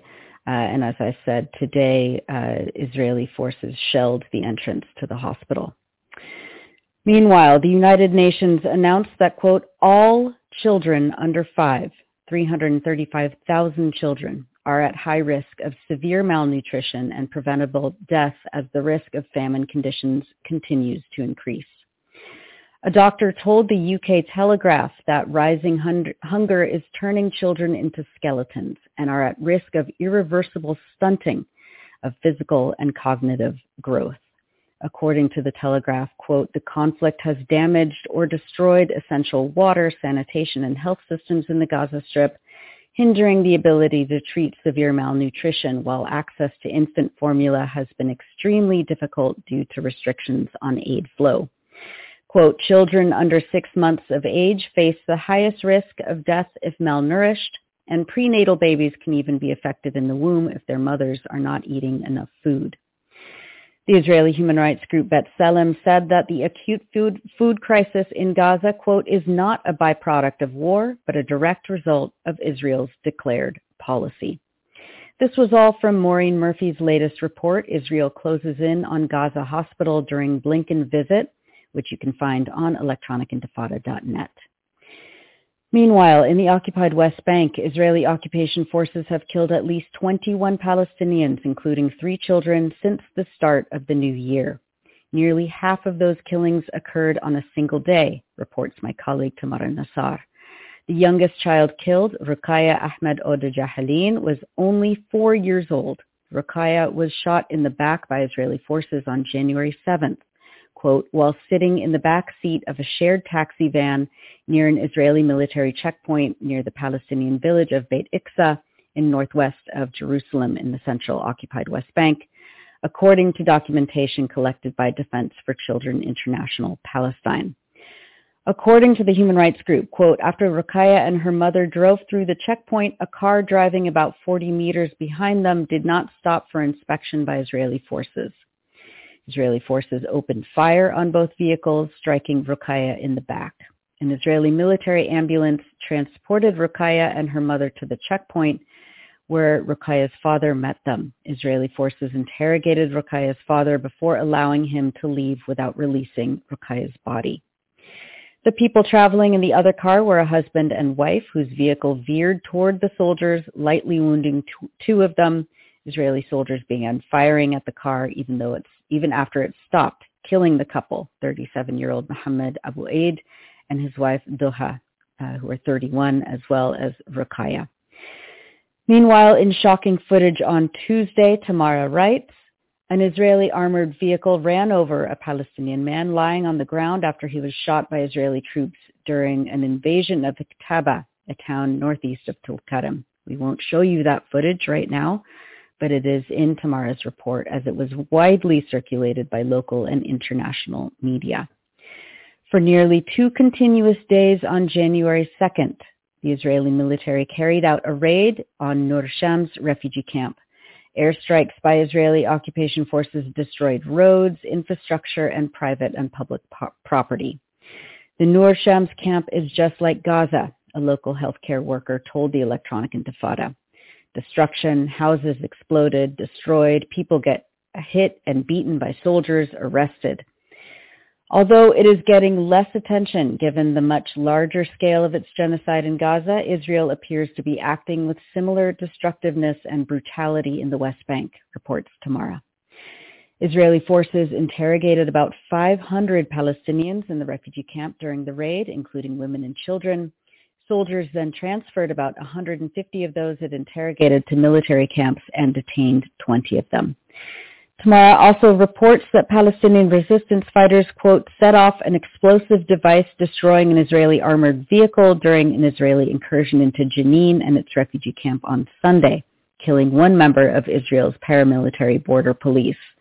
An armed group associated with Islamic Jihad's Jenin brigades carried out the attack, according to videos shared by Saraya al-Quds, the military arm of the group.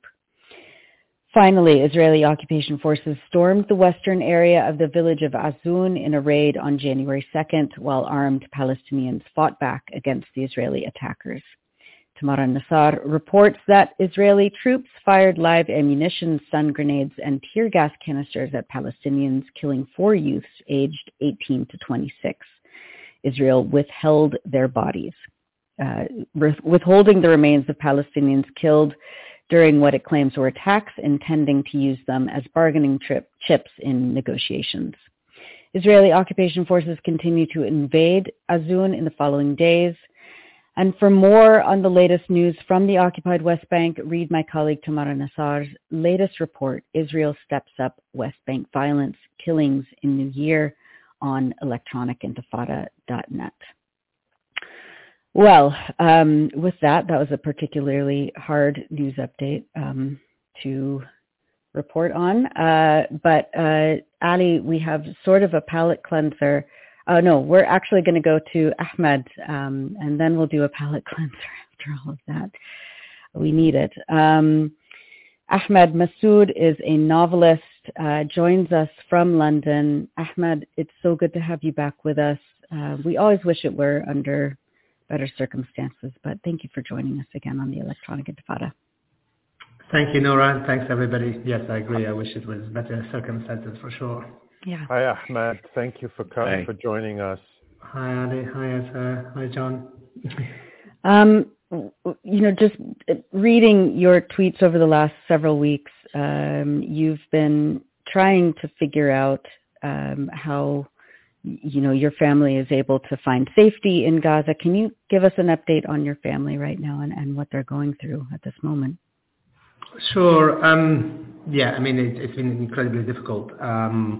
It got worse, actually, since the humanitarian pause that we had, because my mum left the north and went to the south, along with three of my siblings.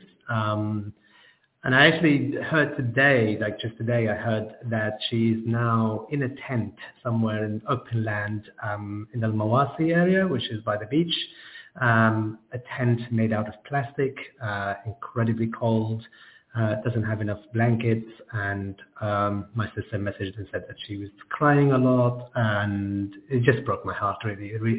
Because to start with, she moved to my uncle's house in the south in Khan Yunis, but then they had to leave because they had evacuation orders, leaflets dropped on them from the Israeli army, so they left to Al-Mawasi area, which is by the beach. So can you imagine this open, bare land with nothing in it, right on the beach? I think you know the area, and I think you may have seen sort of pictures of it. There's absolutely nothing in there. So it's really sad to hear that, and really stressful as well, because just knowing that if a bomb won't kill them, I think the cold and the weather and the illness that they will develop will for sure. And my mum is old and tired and has got so many health complications as well.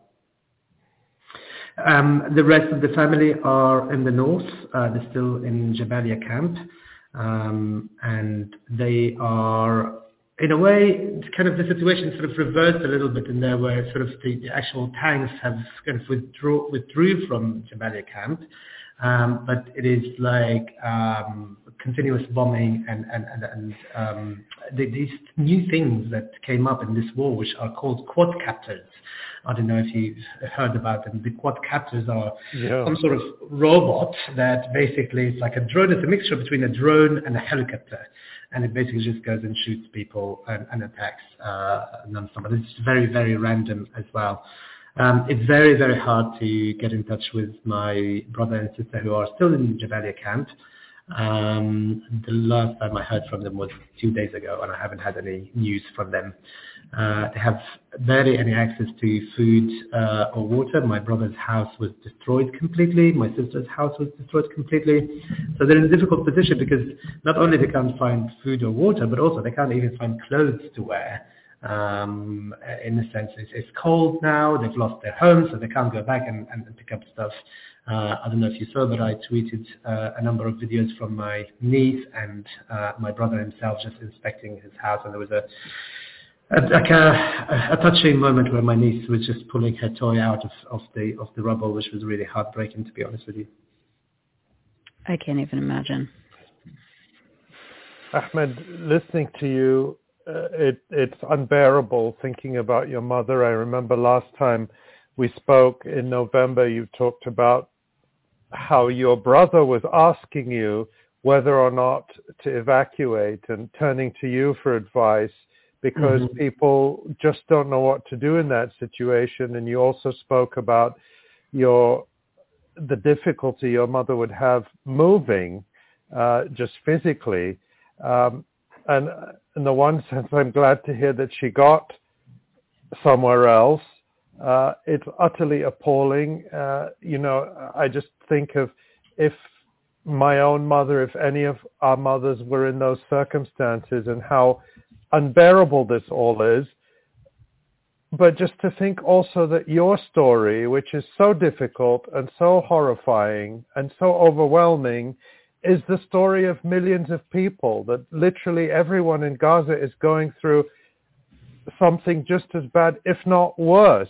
And that's the thing that I think is just impossible to wrap our heads around, and that this is going on and on and on, that it's been going on. Now we're in the 4th month, and there's no moving on from it because the horror is only getting worse for people in Gaza. That's right. Yes, and there are the more we go deeper in this, the more complications are coming out of obviously winter is biting. In the next couple of days we're expecting to have a sort of a low pressure hitting the entire region, and Gaza will be affected a lot.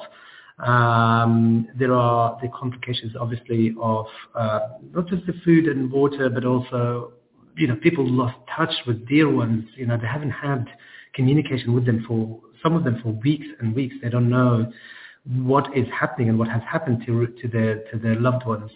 I heard today from a friend whose cousin had a heart attack and died because she hadn't heard from her children for about 4 weeks.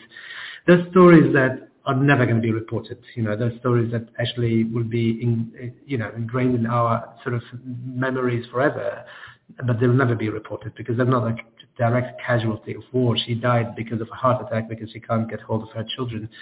My own sister, she's in the south. She made it to the south, and her kids are still in the north because she is separated from her husband. She has no news from them whatsoever, and they're very young. And I asked her today, and I was really worried about her answer, but she has no idea at all. Even until now, it continues for me personally. So my brother today was asking me about the news. So I have to connect everybody together. I have family in the north, I have family in the middle, I have family in the south. They have no communication with each other. It's very rare. I spend a lot of time trying to kind of work out eSIMs for them. One of my nephew or niece manages to connect for a bit, and then it disconnects, and it's been an absolute challenge from that perspective. And then I think the worst part is that you just don't know. You just don't know what is going to happen in the next hour or two, or days, or a complete blackout, and you don't know how you're going to come out on the other side, to be honest with you. And I think so many other complications that nobody knows what they're going to be as things unfold and continue to happen. A couple of my nieces, they're studying to be doctors. Their university has been completely destroyed, So I've been asking them, like, can you send me your papers so I can try and find you a place somewhere else? Maybe I'll apply for a scholarship for you and I can try and help. They can't even log in to get to their details, to get their papers. There's nothing to prove that they actually. One of my nieces is a fourth-year medical student at Al-Azhar University, which has completely been destroyed. The online server doesn't work. All of these little details that are not, of course, so important in the grand scheme of things. It's not a massive casualty, but it's a life being destroyed altogether. And what else is happening to other people as well, and all of those different stories that we will never hear about either. Yeah. We wanted to play for our viewers and listeners one of those videos that you put on your Twitter of your family members. So let's go to that.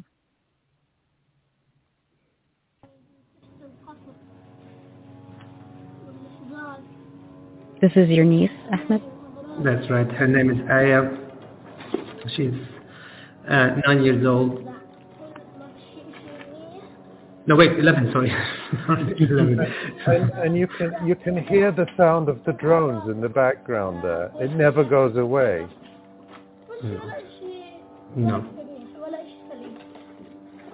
She found a stuffed animal under the rubble. Mm-hmm. Yeah. And this is in Jabalia? That's in Jabalia, that's right. That's her house where I stayed in many times. And that's her sister Hiyam, my niece. And that's my brother Khalid. And he lost so much weight. I mean, just looking at him like this. And you can hear the drone, and in a bit you'll hear all the bombing just very close. And did they stay in Jabalia, or did they leave and then come back? What?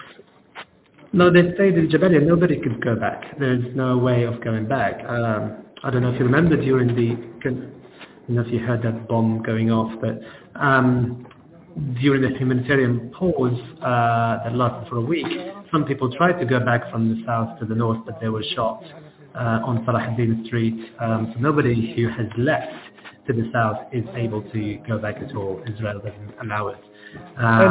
But yeah, sorry. Yeah, no, I wanted to ask Ahmed if you have a sense of how many people stayed in Jabalia, because Israel is always trying to claim that, everyone left the north, and of course, a lot of people did, but a lot of people did stay.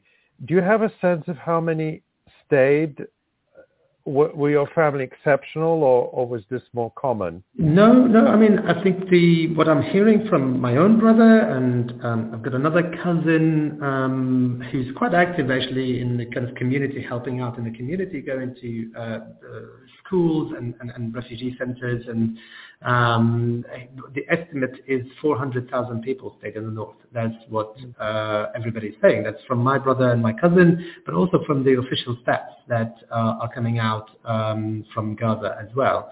At the moment, the estimation is that it's about 1.9 million people are in the south, sort of like from the middle onwards, from the Sayrat onwards, and then about 400k left in Gaza.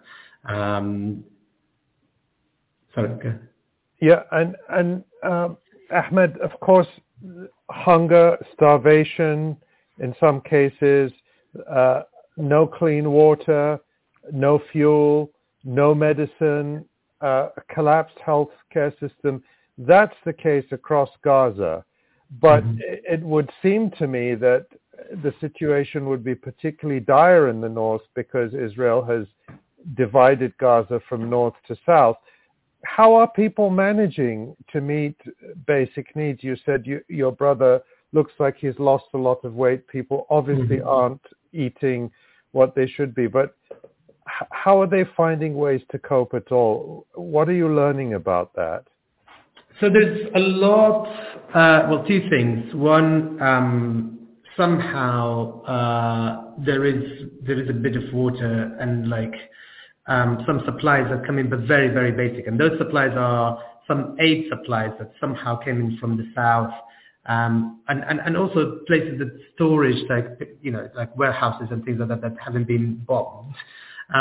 What my brother told me was a lot of it is canned food, like canned sardines and things like that, that people are sort of buying from the market, but they're incredibly, incredibly expensive. And people have also, the other problem is that people have run out of cash, so they can't even get cash out of cash machines. There are no cash machines. I can't even send money to them right now in the north, or even in the south, to be honest with you. It's incredibly hard. I'm desperate to send money to them to help them out, but they can't get that money physically. So people are getting together as a sense of community. So if you've got somebody on the street, so my brother has moved somewhere else now, and there's kind of a sense of community where they find like a sack of flour, they bake bread for the whole street and distribute it.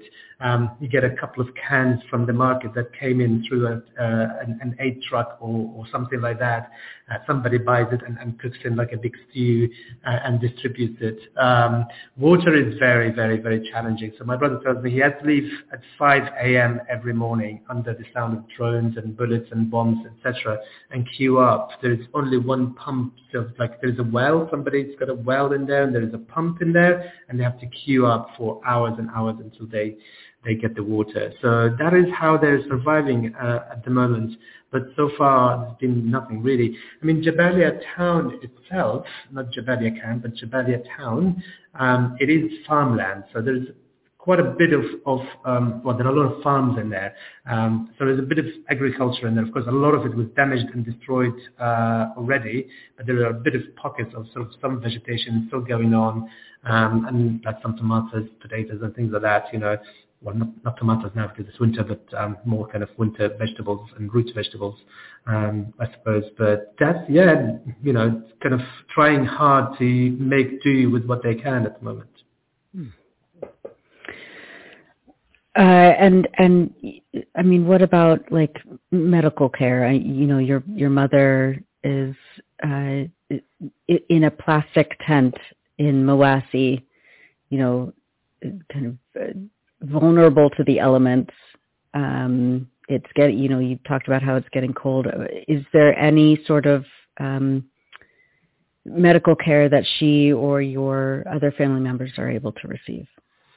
There is none, unfortunately. My niece, my very young niece, another niece, she is about 1.5 years old. She's had a fever for about a week, and you can't even get painkillers. Just forget it. Like you don't even try. You don't even go to hospital or a doctor or anything because they're full. They're crowded. So in Khan Yunis, The only hospital left there is Nasser Hospital, and that is really crowded now with injuries and casualties, so people don't go at all. And also now the issue is now Israel has attacked so many hospitals, those places have become dangerous places, so people try to avoid them naturally, and I think that's what they wanted in the first place. So where before hospitals were kind of a safe haven in a sense, now they've become dangerous places, and people are trying to avoid them. They've attacked a hospital today in Deir al-Balah. I don't know if you heard about it, Shuhada al-Aqsa. So it's really, really difficult. And I think that is, a lot of people are practically dying because of that, sort of developing illnesses and diseases as a result. In the north, there's nothing, there's absolutely nothing in terms of medical aid. So there is Al-Shifa Hospital still in operation, but that's in Gaza City, and you have to think that my family are in Jabalia camp. So Kamal Adwan Hospital was also bombed, so it's operating at the moment with very, very, very limited capacity. And then all the clinics in Jabalia were also attacked, and the UNRWA clinics were also attacked. So there is a bit, but only for urgent cases and the injured, I suppose. Oh, go ahead, Ali. Ahmed, we know from our own experience that communications with Gaza are very difficult, that people don't have easy access to the internet or even sometimes to the phone networks. They have to travel long distances sometimes to find internet, and then they can use it for a few minutes, and then we don't hear from them again, sometimes for days. That has got to be particularly difficult when it's your mother, your brothers, your close family. My question is do you have a sense from your family and people you're in touch with in Gaza of, for example, you said that they can't communicate easily with each other. You're the connection.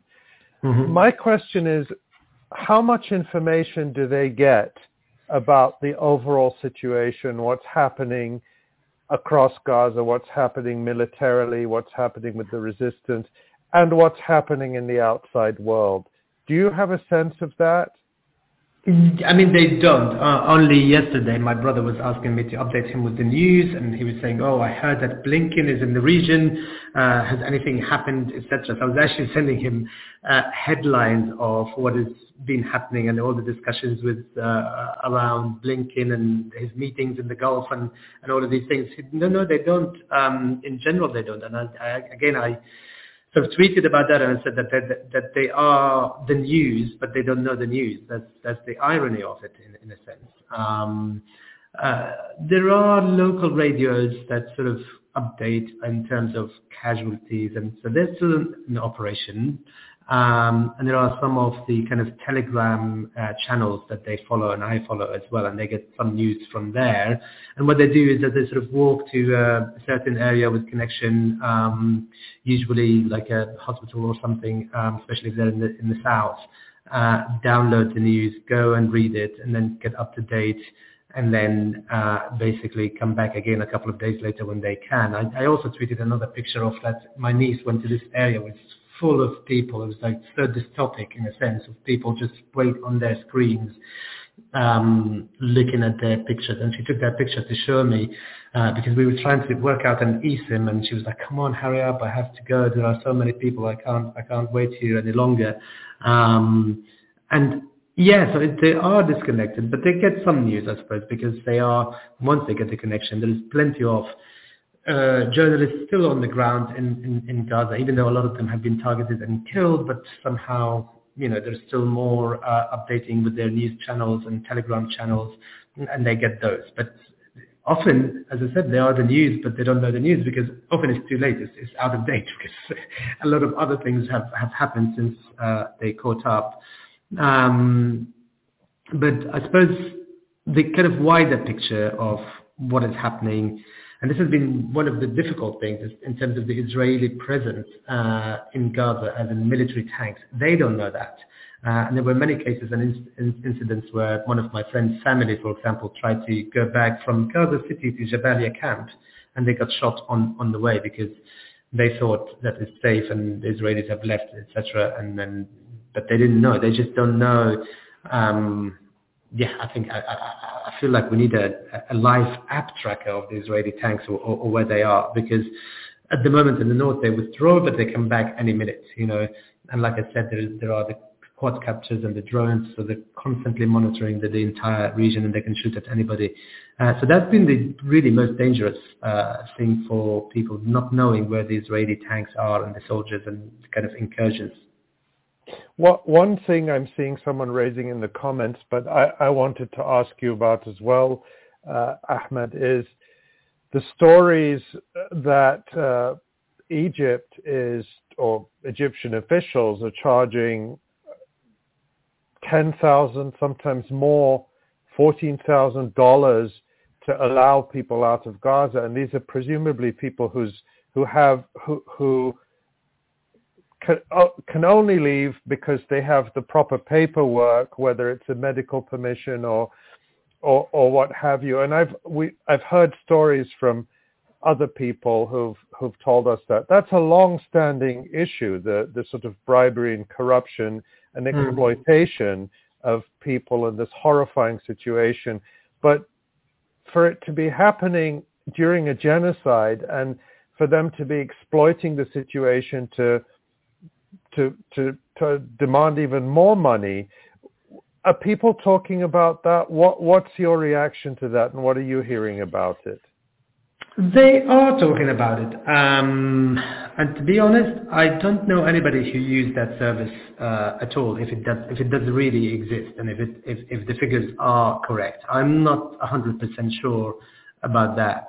But like you said, there is a history of exploitation and bribery in that regard. Back in 2009, when the siege was really tight on Gaza, I nearly paid about $700 to get out of Gaza because I was stuck in Gaza. I couldn't leave, the border closed, and I was there for 6 months almost. And I nearly paid about $700 at that time in 2009. So it wouldn't surprise me if that happens. But again, this is not official, and we must stress that it is not an Egyptian government policy. This is just, individuals who may be doing this. And as I said, I don't know how accurate it is. I think it is likely that it's some individuals who are doing it on their own kind of accords. And again, like that happens naturally in any sort of conflict situation where there are people who will take advantage of others. I think that is natural. But I don't think there are any confirmed reports about it that this is actually the process. I know that it has.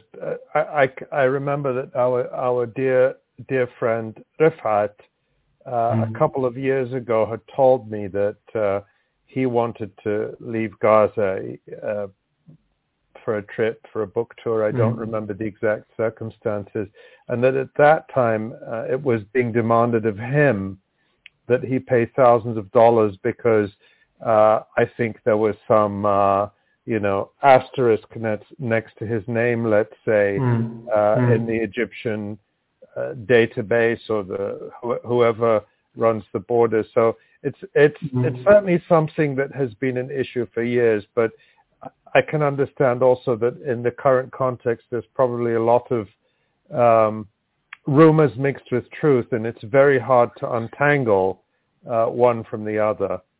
This is the thing. I mean, the point is that the Rafah border is one crossing only, and I think we keep forgetting that. Gaza has a minimum of 13 border points with Israel. As an occupying force, Israel has a duty to let people through the border for humanitarian reasons as well. I am not by any means defending Egypt or their policy or position on this. Of course, everybody is to blame in here, the whole international community, and how they've kind of stood aside and watched the genocide happening in Gaza. But also I think it's always a debate that kind of, conflates things and facts in a sense, because yes, Egypt is wrong and not opening the border and not pushing for opening it. In fact, they didn't open it, they kept it open, and Israel bombed it a number of times, and we know that at the beginning. And they reopened it and they bombed it again, and Israel bombed it again. But also Israel has borders with Gaza. You can't collectively punish 2.3 million people for whatever reason it is. There are humanitarian issues there. There are people who need to leave for humanitarian reasons, and they should have, and they have a duty to allow them access. But people just don't talk about that, unfortunately, and just kind of focus the debate around Egypt and their policies and how they're doing it, etc. So I'm obviously angry if this practice exists and is true. It would make me really, really angry. And I'm sure it exists in some way, but also I think we need to look at the wider picture in there, that actually the real reason is Israel, it's not Egypt. The real reason why people are suffering over there is Israel, not Egypt. Yeah. And I've got a story coming out about someone here in the U.S. who's trying to get their immediate family members out of Gaza. And, they've been appealing to their elected representatives who are, completely just washing their hands of any responsibility, saying that it's the State Department's, responsibility. The State Department isn't doing anything. And so people are, going to GoFundMe to try and raise money to get their family members out, when it should be, they shouldn't have to be doing that. It should be, it should be open for anybody. It's just, it's unconscionable. Ahmed, how are you doing personally? You're so far away from your family. You're, you must be up at all hours of the night trying to make sure that they're okay and trying to coordinate eSIMs or, tell them what's going on. How are you doing with all of that? Thank you. I mean, it's not a question I often get asked, to be honest with you, because the first question is, how's your family? And I think that is the right question, I suppose. It's been really difficult, actually. It's been very, very difficult. I found yesterday was very overwhelming, incredibly overwhelming, because what you said, like what I described earlier, trying to help everybody, trying to support everybody, reading the news. I have a full-time job, so working, family here, like all of that, and just kind of trying to stay afloat. I did tweet at some point, and I still feel the same, that I feel like almost a piece of tissue thrown on fire, and it just kind of dances in the smoke a little bit, and at some point it's going to land on that fire and burn. And I think that is still the feeling. I haven't fallen on the flames and burned yet, but I feel it's getting closer and closer every day, to be honest with you. It's really tough. Like it's tougher than before. Now hope is disappearing. It's taking longer. More and more things are destroyed. People are dying. I mean, losing Rifat, I was in mourning for, that was very painful, very, very painful. I had to go home and just pretend, when I heard the news, I was outside, and I had to pretend that to my kids that nothing was happening. I had to go home and just go straight to the bedroom and just not talk to them, and because I couldn't even open my mouth at that time. So more pain and more, it's almost like the wound is getting bigger and bigger and going into different parts of your body. I found, following actually Rifat's death, I never wrote poetry, and I sort of started writing it now somehow, but mostly sort of short, small poems that I've put on social media, and I found them very, very therapeutic, just kind of really following on his footsteps. We did talk about that before, and I did say I'm not a poet. I can never write poetry. I love it, but I just don't know how to write it. I write fiction and drama and long stories. I can talk forever, but not succinct, beautiful words put together. But I found that recently actually quite really therapeutic. Just sort of like to sit down and focus about a small kind of thing and a feeling, just one feeling of, anything, love and other stuff about the war and when the war ends and how things are done. So that's been, really helpful, I suppose. I continue to swim in cold water every day in the Serpentine in Hyde Park. It's 4 degrees today, 4 Celsius, with the air temperature of -2. Just, getting a near-death experience so I can feel alive again, but also to feel how lucky I am and how privileged I am. There was, I took a picture of the water and I put it, there's this big group called the Outdoor Swimming Society on Facebook. It's got about 130k people, fellow swimmers who swim outdoors, crazy nutters like me who swim in freezing water. And they're all over the world, but mostly in the UK. It's a UK group.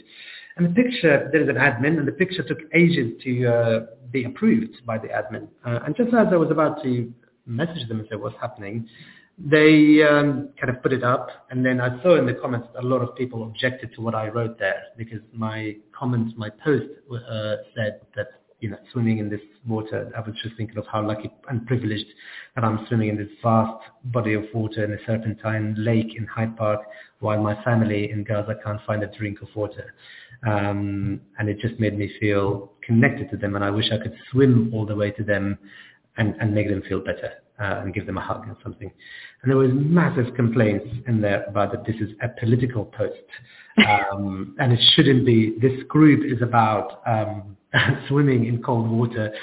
And you should have said they were in Ukraine. No one would have complained then. I nearly did it, to be honest with you. But I mean, to the admin's credit, they kind of didn't delete the post and actually commented on the picture saying, no, this is the right post. This is about how he feels, and it is correct, and we're just going to leave it there whether you like it or not. So they didn't delete the post, I suppose, but it's just, people on social media, they just can write whatever. But it's just a reminder of how people sometimes think that, you don't deserve to live. You don't deserve this. It's actually, like, if you read the comments, some of them, like, they would just make you feel like you don't deserve to have a life like that. And it's just a reminder that actually there are some people who really, really are just racist by DNA. That your very existence is a sort of political attack on them. Right. Yeah. A lot actually. And I mean, I think that's an experience. I think about, how hard this is for you, particularly Ahmed, being away from your family. But we're in touch with many Palestinians from Gaza like you who are now in the UK or in the US or in Ireland, and we've spoken to some of them on this live stream, and some of them write for the Electronic Intifada regularly. And right now I'm actually in Amman in Jordan, and it's so nice to be in a place where people don't want you dead just for being Palestinian, where you feel surrounded by people who largely feel the same way you do.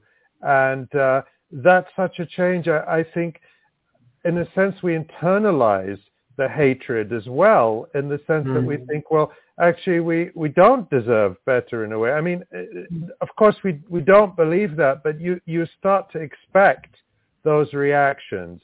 And I think sometimes getting out of places like the US or the UK, if you can, where those are the real strongholds of Zionism, sometimes Canada too. I don't want John to feel left out. But sometimes you need that, if you're lucky enough to be able to travel, you need that to remind you that actually humanity is on our side. The world is on our side.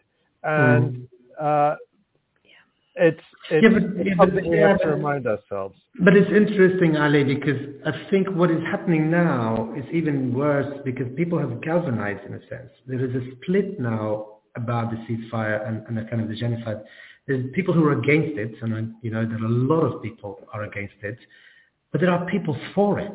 This is the difference. You know, it's not like I'm in between. I'm not so sure. Do you know what I mean? Like it's either you're against it or for it, which I find incredible. Like, and you see that a lot, not just on social media, but you see that even on the news. You know, I mean, you know, you saw a lot of people saw the interview with Mustafa Barghouti, for example, with that Talk TV journalist, for example. That's somebody who's pro-genocide.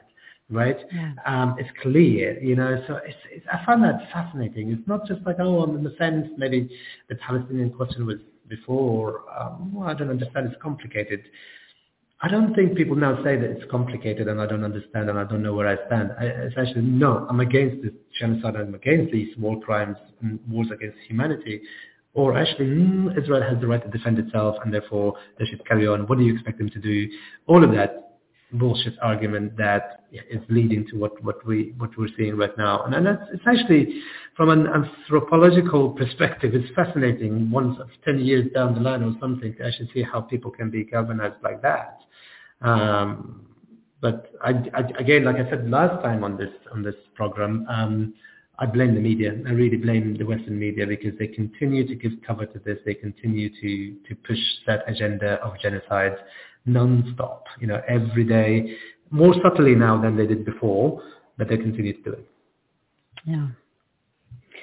Well, Ahmed Massoud, we want to thank you for coming back on the live stream and updating us on your family. And I think we all resonated with that image, that metaphor that you had about being the tissue paper that's kind of dancing above the flames very delicately, and I think we're all in that mindset at the moment, and I really appreciate you putting words to that feeling, as you do as a novelist, as a poet, as an educator. Thank you so much, Ahmed, and we'll be back in touch with you very soon. Thank you very much. Thank you for having me. A pleasure all our love to you and to your family, and to all the Palestinians from Gaza who are around the world separated from their families. We're thinking of you. Thank you. Thank you so much, and everybody. Thank you. Thanks. And you are listening and watching the Electronic Intifada live stream. Before we go to John, Ali, I mentioned a palate cleanser. Well, just some light relief because I mean, Ahmed brings, you know, we're talking about such terrible things with him, such painful things, but he brings a certain joy to it, and he brings for all the pain he must be going through, talking to him, I feel better in a way, which is very strange. It's the way I used to feel reassured by Rifat. I don't know how that is, but I think it's that this is not an abstract thing. This is really happening in people's lives, and I think just simply having that connection, even though we're not hearing good news, I think simply having the connection for me lifts my spirits a little bit. We did have something I wanted to share with people, Nora, because as you know, and as our viewers know, we've been doing a lot of investigative journalism about October 7th at the Electronic Intifada. For example, we were the first publication in the English language to fully translate and publish the interview of Yasmin Porat, the Israeli survivor who testified about how it was Israeli tank shells in Kibbutz Be'eri that killed her partner and other Israeli civilians there, and not Hamas fighters. And of course, that interview went viral, and we've done so much reporting. Last week, of course, we did the debunking of the New York Times' so-called investigation into Israel's mass rape claims, and even since that live stream, that New York Times report has fallen apart even more. Yeah. So all this investigative journalism we're doing, Nora, myself and all our colleagues at the Electronic Intifada has attracted attention from some big name media. Tell us more. Yeah, we got an email from none other than the Washington Post, which wants to write an article about the Electronic Intifada. Can you believe it? I mean, that's. I'm assuming that's a good thing. We're getting the recognition that we deserve from the corporate media, right? Well, perhaps. So we got an email from Elizabeth Dwoskin, who covers social media for the Washington Post, and she wrote to me saying, I cover social media for the Washington Post, and I'm writing a piece about efforts to minimize or misdirect information about the October 7th Hamas attacks on Israel. As part of this piece, I'm noting various headlines on your service that point to evidence of Israeli deaths being caused by the Israeli army. I'm also noting that many people I've spoken to who believe that the IDF was responsible for October 7 cite the work of Electronic Intifada. Then she asks a question about one of our articles that I'll come back to in a second. But then she asks this question: do you believe that Hamas was behind the October 7 attacks, as is well documented? Why does your publication claim otherwise, as noted above? We describe the Electronic Intifada as a far-left publication that is focused on Palestine and has an anti-Israel bent. We'd appreciate your comment in the story. So you can see a very impartial reporter there. And I challenge anyone watching or anywhere to find where we have ever said that Hamas did not launch an offensive on October 7th. I mean, it's just ridiculous what she's implying there. But how does she get to this? She picks on one story we wrote. It's actually a story by Asa Winstanley, who is, of course, right with us here. And this was a story that you wrote, Asa, in November. There it is on the screen. The evidence Israel killed its own citizens on 7 October. And Asa, this was an article that compiled all of the solid evidence, including Yasmin Parat's interview, which we had published earlier, and the other reports and other pieces of evidence that had come out up to that point, showing clearly, not that, I mean, just to be clear, Asa, you don't say in that article that Hamas didn't launch an offensive on Israel's military bases and settlements on October 7th, right? You don't say that.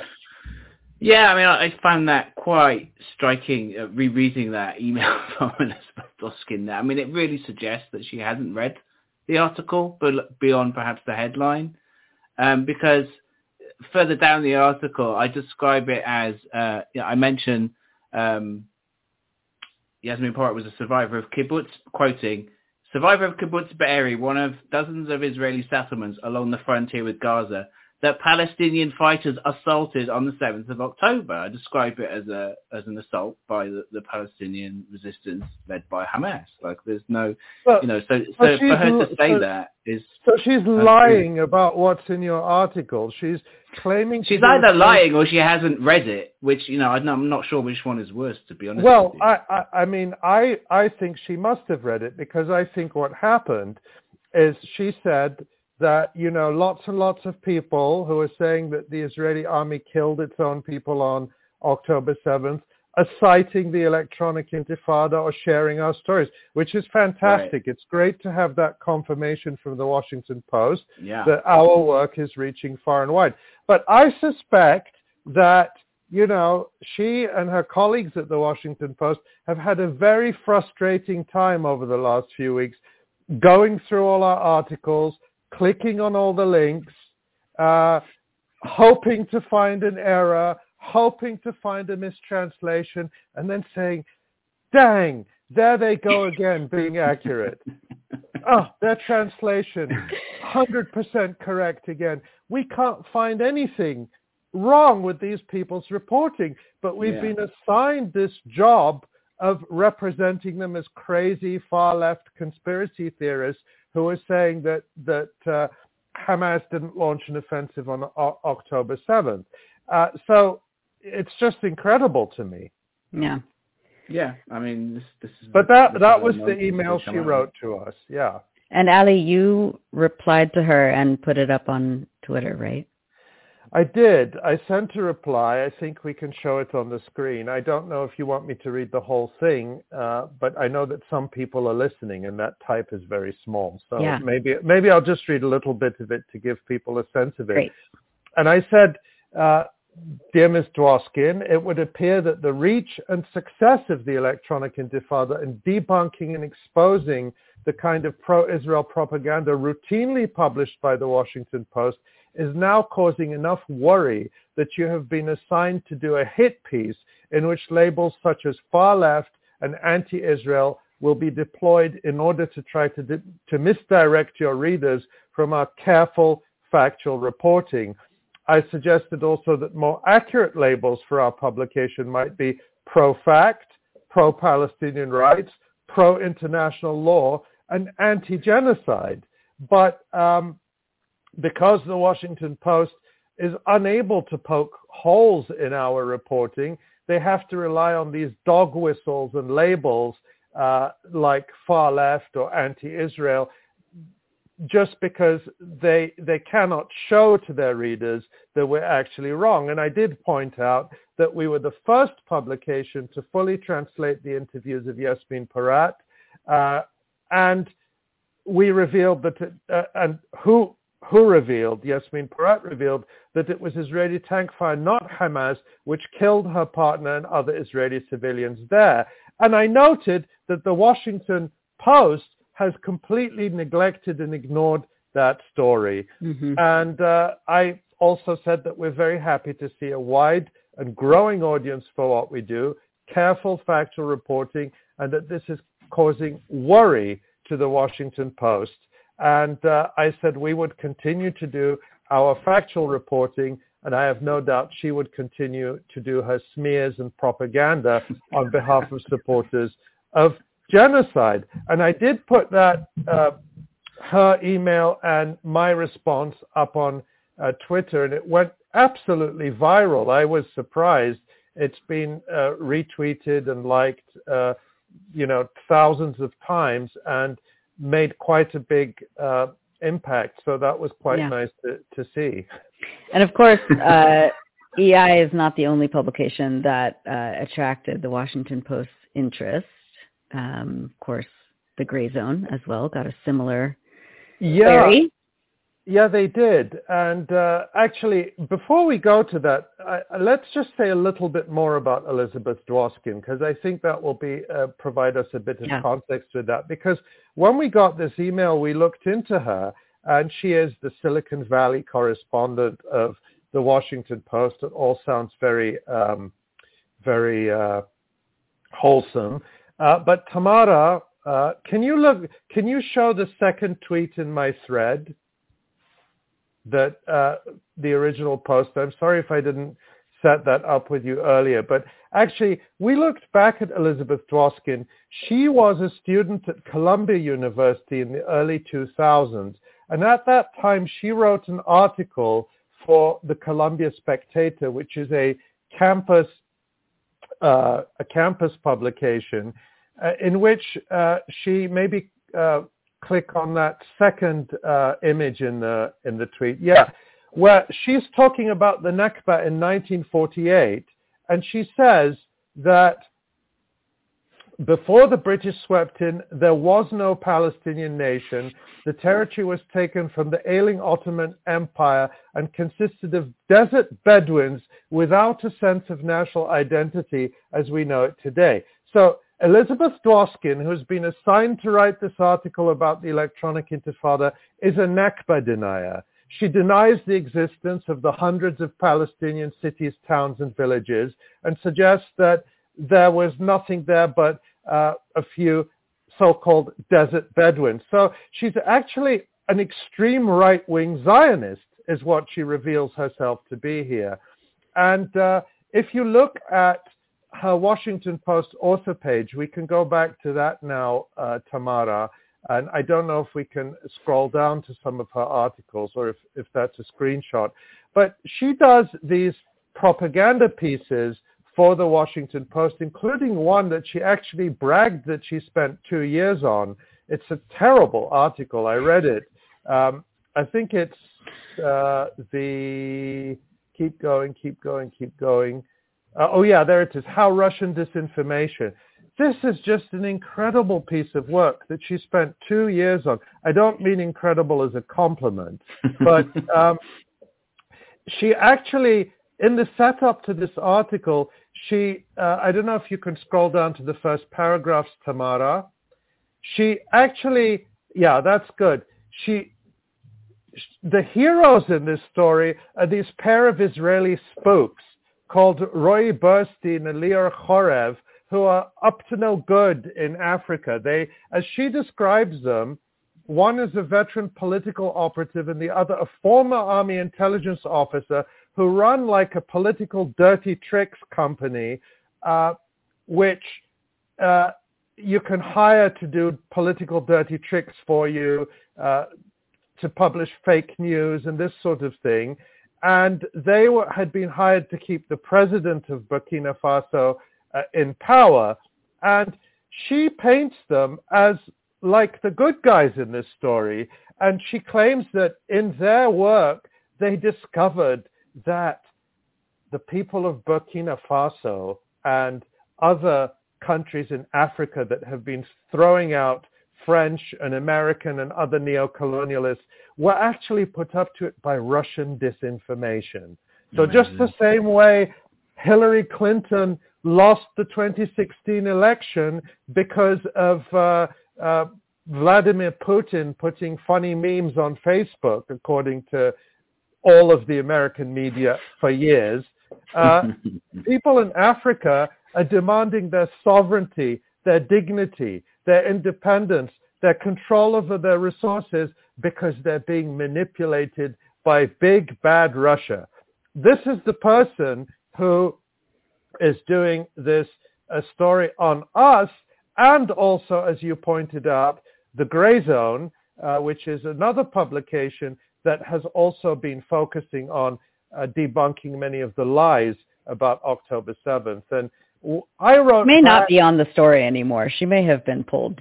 We don't know. I mean, she takes 2 years to write a story, so I think it's too early to tell. We'll have to wait at least 2 years to know if the story has been spiked. But I wrote back to her that email, and she did respond with one word and say received, so I know she got it. But the Gray Zone took a slightly different approach, and I think we can run that video now. By the way, in the email, she did include her phone number. I of course, didn't publish her phone number, but I assume she sent it to the Gray Zone too, and they decided not to write back, but they decided to call her, so we can have a look at that. Thanks, and let's try one more time, because you never know. And this is Max Blumenthal and Aaron Mate of the Gray Zone. Here we go. Hello? Yeah, hi, is this Elizabeth Devoskin? May I ask who's calling? Yeah, hi, it's Max Blumenthal from the Gray Zone, and I'm here with my colleague, Aaron Mate. Oh, okay. Thank you so much for calling. Sure, yeah. You wanted to talk about our factual journalism? I did. I wanted to interview for my piece. Yeah, I got an email from you accusing us of minimizing the atrocities on October 7th. So I'm wondering if it's possible, because I'm about to be on another call, if we could schedule a time to speak Monday or Tuesday. Obviously won't run prior to that. Well, I'd like to talk right now before we do that, because I am confused. Based on the language in your email, you are accusing us of minimizing atrocities on October 7th, but you're not. It doesn't seem like you're. I'm trying to figure out what you're trying to do here and why it seems like you're planning to attack the investigative journalists who have helped expose a major scandal, us and Ali Abu Nima, which has been confirmed even by Israeli media and by Israeli military officials like Colonel Golan Vach, in which Israel killed Israeli civilians on October 7th. There were friendly fire orders. You're attacking us instead of doing the investigation yourself on this scandal, and I'm really confused about why that is. So I definitely want to talk through everything. I don't want you to feel attacked. I want to talk you through points in the story. I'm of course aware that there were deaths due to friendly fire, and I've read the Israeli media reports as well, some of which you cite. And yeah, let's just. So how are we minimizing? Just tell me now. How are we minimizing atrocities by reporting these facts? So I'm about to be on another call, and you're kind of springing on me. What I appreciate doing is scheduling a time to talk so that I can hear everything that you have to say and talk you through everything. Just the way. The question is for you. No, wait, Aaron Mate has a question. It's not all. I can't always get him here. We didn't contact you. You contacted us, so we want to hear from you. What is your issue with us? How are we minimizing what happened on October 7th? If you believe that, since you wrote it, it should be easy to explain. So let's hear it. So I appreciate you asking my question. My other call is asking me questions. My other call is starting in a minute. When is your other call over? I don't know. It's another interview. But I just. I mean, no, but we need to have trust. We need to have trust before we go any further. And I see that you have minimized the Nakba of Palestinians writing for Columbia University's paper. You describe them as just a bunch of desert Bedouins. Are you a Zionist? I'm not sure. Like, I see you retweeting Barry Weiss, who's a major supporter of the Israeli genocide in Gaza. And I need to know, are you ideologically committed to the system of Zionism? And it's very curious that someone like that would be assigned to this story. And it's also curious to me that the Washington Post refuses to investigate the real story and hold accountable this powerful apartheid state and is instead attacking independent journalists. You are afflicting the afflicted and comforting the powerful, as the Washington Post has traditionally done. So why should we even trust you to set up some kind of call? I mean, that is completely up to you to do so. Are you a Zionist? Sir, that is completely up to you to set up a call. This isn't about any personal biases, ideologies. That's not what this. Do you support Israel's military campaign in Gaza? Excuse me, what is it? I feel like you're interrogating me, and my other call is starting. You deserve to be interrogated. It's highly inappropriate that someone who seems to have such deep affection for an apartheid state committing genocide would be assigned to this story and is attacking independent journalists who produce factual journalism on a major scandal instead of holding to account the state and military responsible for that scandal. And by the way, why is the Washington Post always minimizing genocide, the attack on the Maghazi refugee camp? It was referred to as just strikes against Hamas in the Washington Post. Where is this? You're the social media reporter. Where is the report on all of the Israeli social media posts, the TikTok posts celebrating the genocide of Gaza, mocking people in Gaza for having their water and energy turned off? The Israeli soldiers in Gaza proudly committing war crimes on TikTok, broadcasting it to the world. Have you written one story about that as the social media reporter? So feel free to send me anything, any articles or clips that you think. Feel free to answer the question.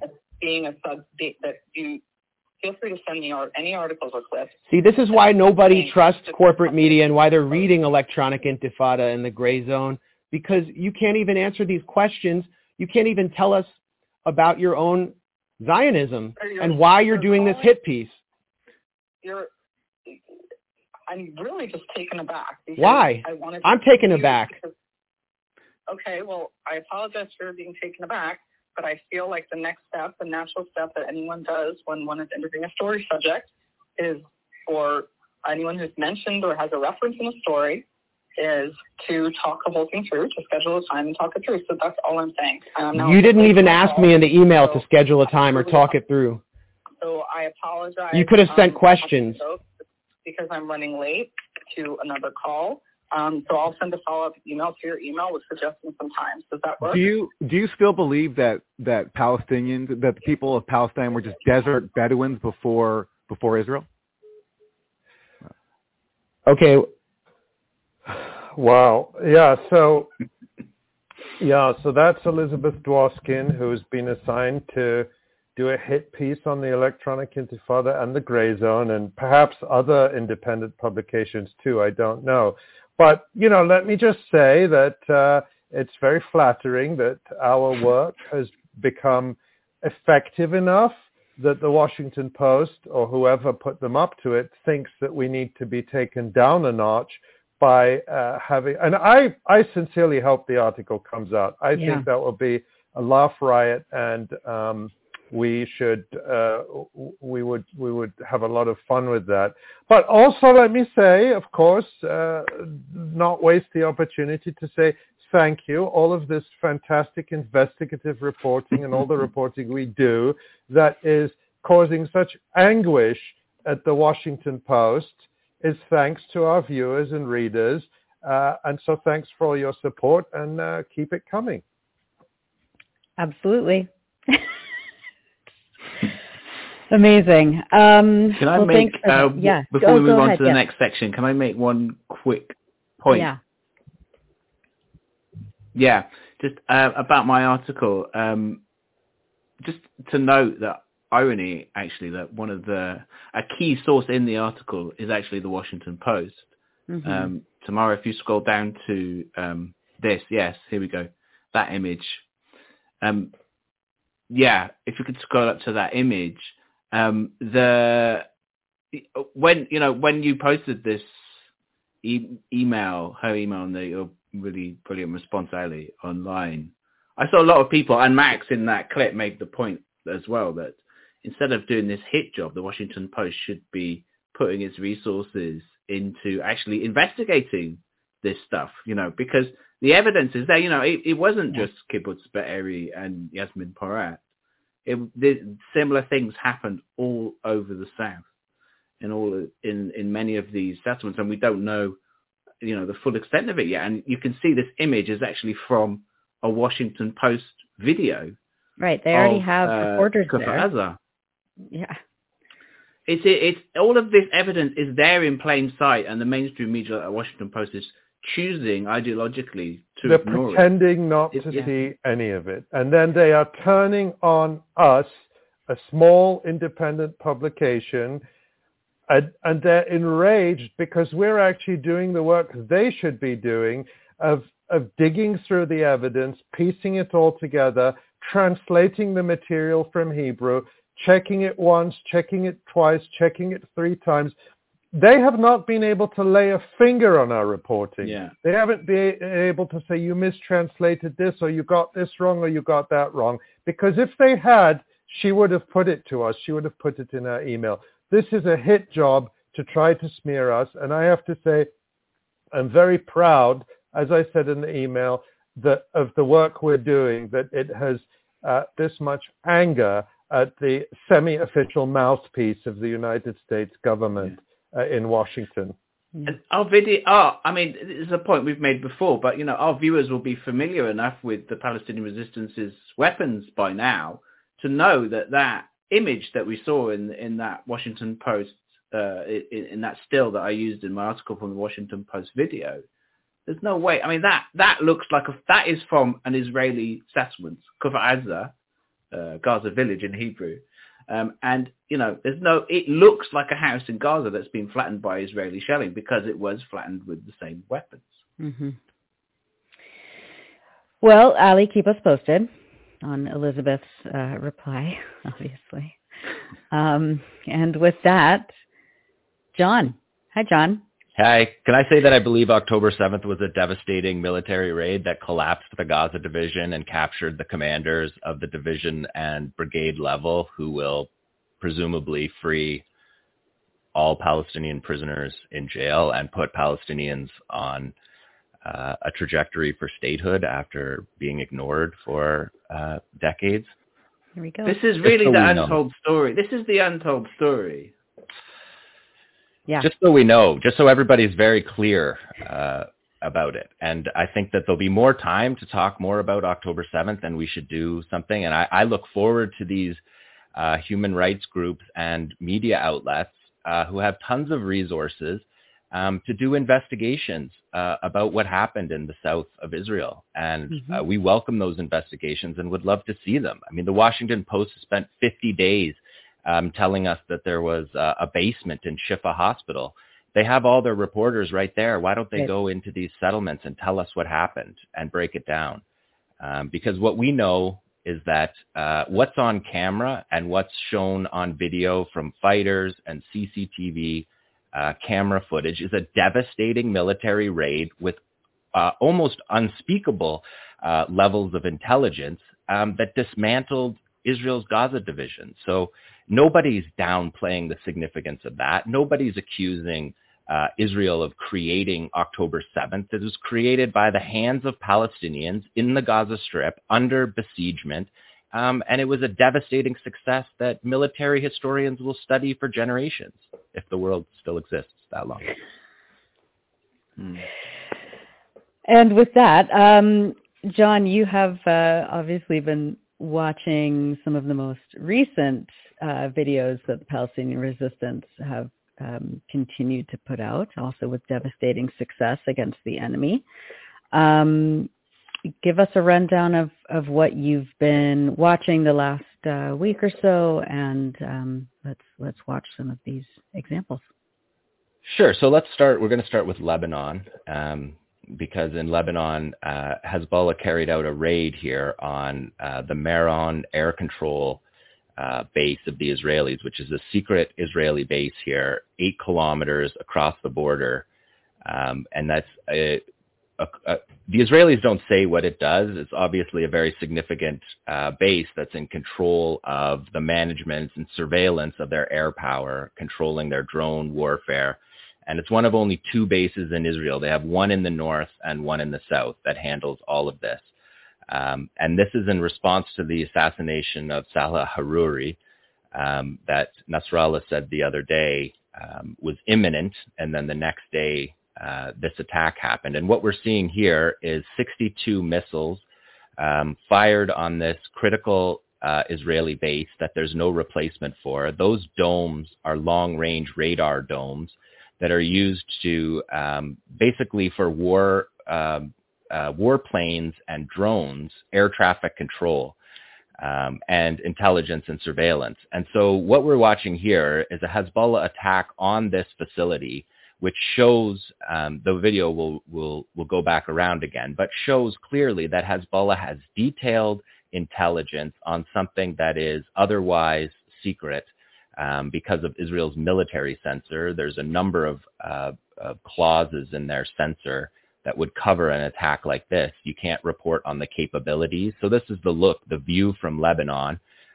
into this Meron air traffic base. This is the highest mountain in occupied Palestine, and it has overlook over the whole region. It's who is in control of the assassinations, for example, of Salah Haruri, who was killed, as we reported last week, in the Dahia by a drone strike, as well as their attacks in Syria, and any long-range threats from the north. And so what we're seeing here is Hezbollah attacking it in detail, 62 missiles clearly hitting the base. We're showing footage from Hezbollah showing them hitting that base, which is clear.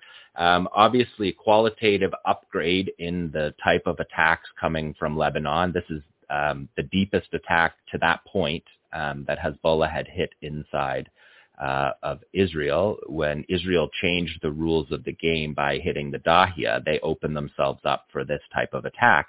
And this is really the unknown question about a war with Hezbollah is we haven't seen Hezbollah's capabilities since 2006. And what's not clear is how much intelligence and how much their precision-guided missiles are able to hit the targets that they want to hit with devastating payloads And so this is just really the tip of the iceberg of if Israel was going to open a front in the north. But we can see that Hezbollah has this capability. They're hitting here